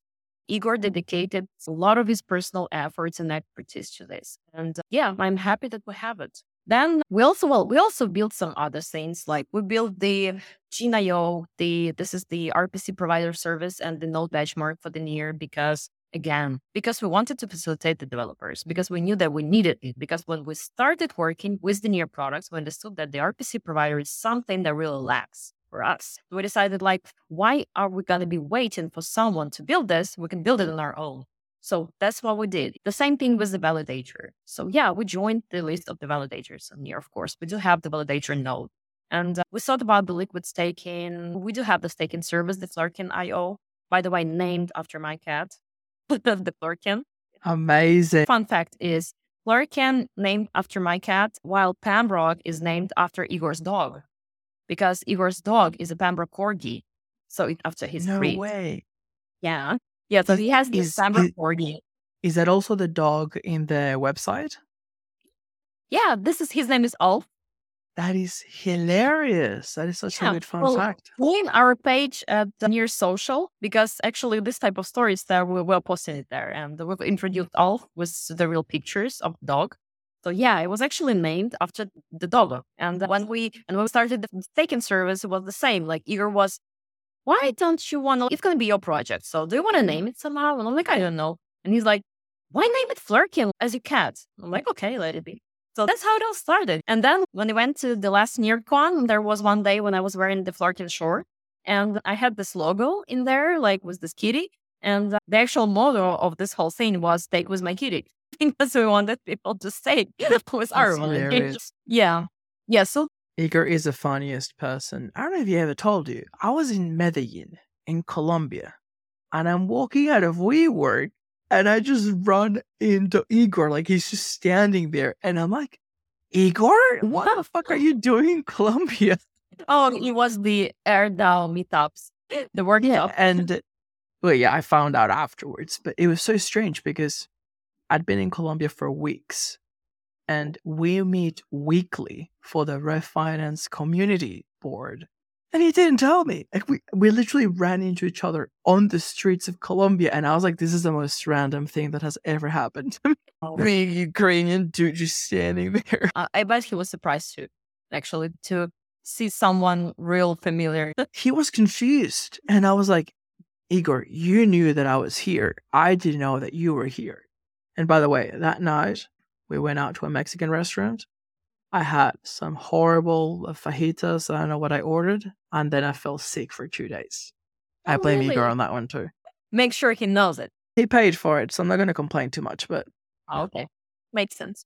And by the way, through the guild, I actually got introduced to a lot of people inside of the community, of the ecosystem, in the foundation. This is how the community works. Sharing, all the time, just sharing what's how can I help you? I know people from there. Let me introduce you. Works. And I've been introduced to people the same very way that later helped me to integrate.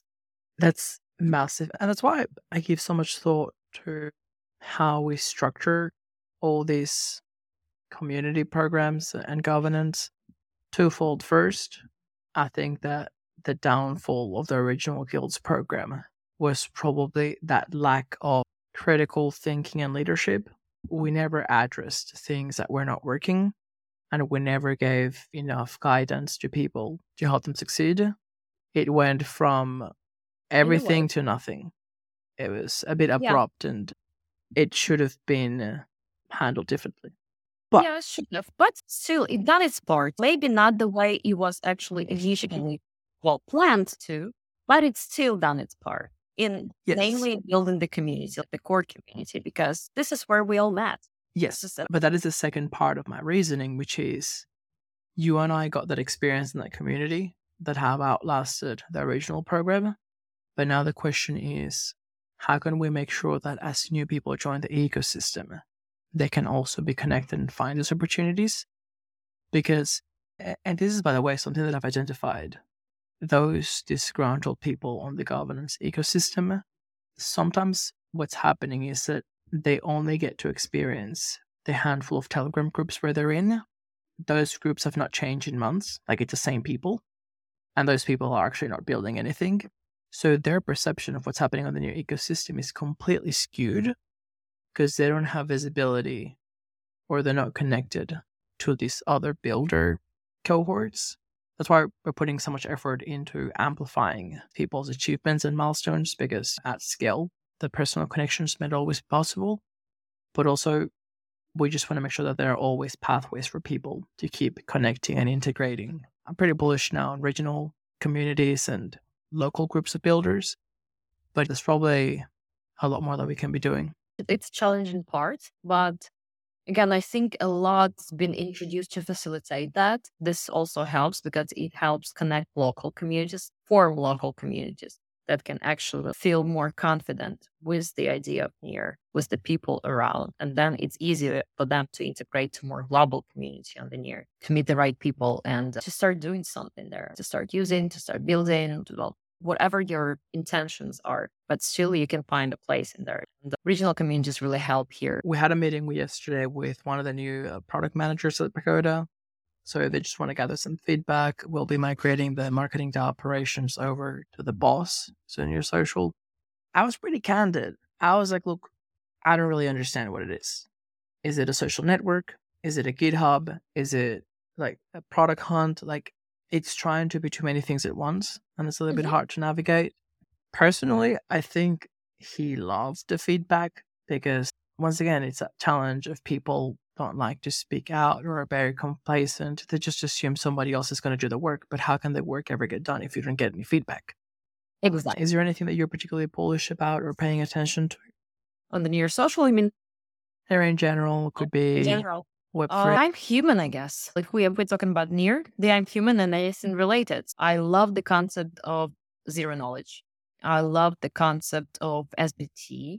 And actually, this is something I'm really researching on right now and trying to deep dive, because I'm going to be speaking about this at the conference. So I want to get to know as much as possible. But what I'm doing is that I'm trying to design the future concept. So we have the SBTs now, we have zero knowledge. It is still rarely used, but it is there. And once such concepts, some revolutionary concepts like this are introduced, it's irreversible. They're not going anywhere. It's like blockchain. Once Satoshi introduced the concept, everybody knew that this is the future. The same thing was the SBTs. If you had to convince people listening to go and do the I am human verification as soon as they finish listening, how would you describe it? What is the value add? What is the role in the ecosystem? The value add is that the stats, accounts, and people on blockchain to a completely new level. Why we need blockchain? Because basically we want to have this freedom of using the funds, of sending the funds, of interacting financially among peers without these limitations that are set up by third parties, banking systems. And it's not because we want to break the law or whatever. It's just that the world is faster than all of those systems that have been built before. And they are too dependent on the human factor. Like, who can verify you? And this depends on sole bank clerk for him to decide whether your transaction is going to go through or not. So this is something that I find outrageous and completely dinosaur level thing. So why we need blockchain? In blockchain, I can just do that. I want to send money to you, let's say, some tokens or whatever. I just do that. And the transaction will definitely get verified because I am the same individual as any other individual who has a wallet and account on blockchain. We're all equal here. And the system works for everybody in the same way. So why the SBTs? Real important, because these things can actually prove that we are real people. And this is something that can block out those fake accounts that we have. The SBT as the concept provides this necessary step that is required for the person to prove the belonging of a certain account to themselves as an individual, as a physical entity. And that's the main criterion that we need right now for all these transactions to be justified and for the bot transaction to be put out. I guess for a narrower set of use cases where you want to make sure that you're transacting with a human or to avoid a human transacting multiple times as different people, this would allow us to verify them on chain. So I cannot pull off a Voldemort and split my soul across 7 different accounts. No, not really. We haven't hacked it yet. And another funny story, I'm going to be short. So when we've been actually testing this out, we tried the face verification, how it deals with biometry. So it verified a white male, pretty okay. Okay, you introduce one of our developers, just like good looking. Yeah. That's he's good looking. So he verified himself like real quick, no problem. Then we tried to compromise the system because we did testing, right? So we showed the dog. So when we showed the dog, he started scanning the muzzle and it's like, okay, this is not human, sorry. We're like, okay, thanks, you passed. And then the other guy, or one of the developers who has a beard, actually tried to verify himself. And you know what it said? It's not a human. He was the first version, like the beta version. And it just said, no human here. And he's no way. And he started scanning his face because, well, he has a beard, but still like he has a human face. And no human, sorry. So we were joking, like inside joke, that he's a Yeti. And Yeti is a completely different kind than a human being. He's a Neanderthal. That's hilarious. Yeah. Look, if it makes you feel better, a few years ago, I was going to some friends. We went to China together. And at the airport, the machine, this is national security in Australia, the machine that scans you on the way out stopped me and said, please remove your hat. You were very... I was not wearing a hat. I just had my weird hair. And I was like, look, if this is a stage of like top $100 million contract national security, you're doing fine with it. I am human and you're my friend. This is hilarious. It is what it is. Happens. Yeah. So yeah, I really advise everyone to get the SBT.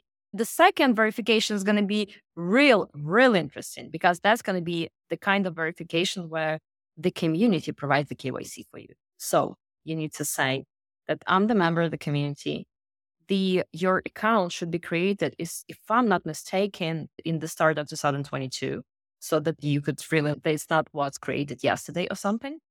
Then you need to point out the names of people inside of the Near Foundation community or whatever, like people who are like known to the community, that they know you and that they can give you reference.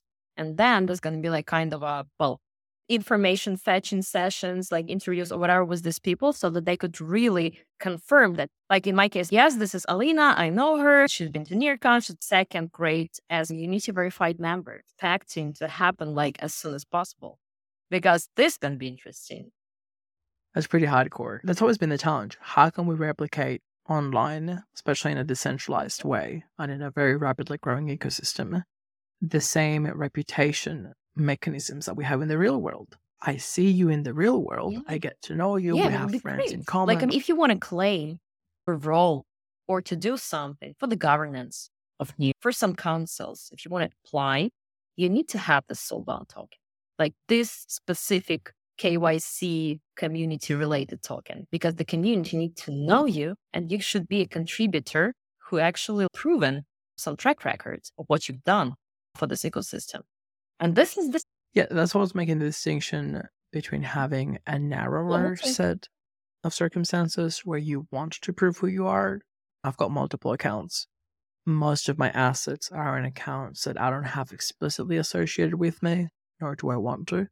But yeah, things like public service is the a forum. different bar for transparency and accountability. I like podcast. It's my first podcast, really.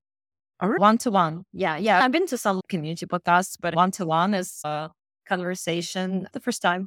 It's a pleasure to have you. That's one of the objectives of the podcast, and it's very much linked to everything we've been discussing. I want to make sure that there isn't just one person that we look up to and near, I don't know, like an Ilya or a Shevchenko. I want to make sure that as we get more and more contributors and community leaders and interesting people, maybe you're not like a super rock star developer or something, but you've got personality, you've got ideas. Like, we need to find a way to elevate these people and hyper connect everyone. And I have to say that this is the 44th podcast, and with pretty much all the conversations, I'm impressed because I always know who the guest is before they come on board. But it's more like I know what they've worked on. It's always nice to get to that personal level. And yeah, I always end up feeling like I've connected more closely with a new friend, and ideally people listening that as well. And that is probably drawing from like years of listening to tons of content and identifying that dynamic that when you get to listen to someone unfiltered for 2 hours, for however long, you really feel like you know them, even though you technically don't. So yeah, more than happy to give you a platform, and hopefully the haters in the forum will listen through. No, they won't trust me on this one. We need those ratings. I'll make some clips of the most explosive bits. But seriously, who cares? He will spend a good time. So basically, my main goal was to, talk to you and showing messages, like sending out messages. I think that those who want to hear it, they're going to hear it anyways, even without the podcast. Alina, thanks so much. This has been an absolute pleasure. Likewise. Thank you very much for having me. Thank you very much for inviting. It's so nice talking to you, really. And I had fun. That's the end of another episode. As always, I just want to thank you for listening because, let's be honest, you are amazing! And I also want to remind everyone that everything contained in this episode is for entertainment and educational purposes only.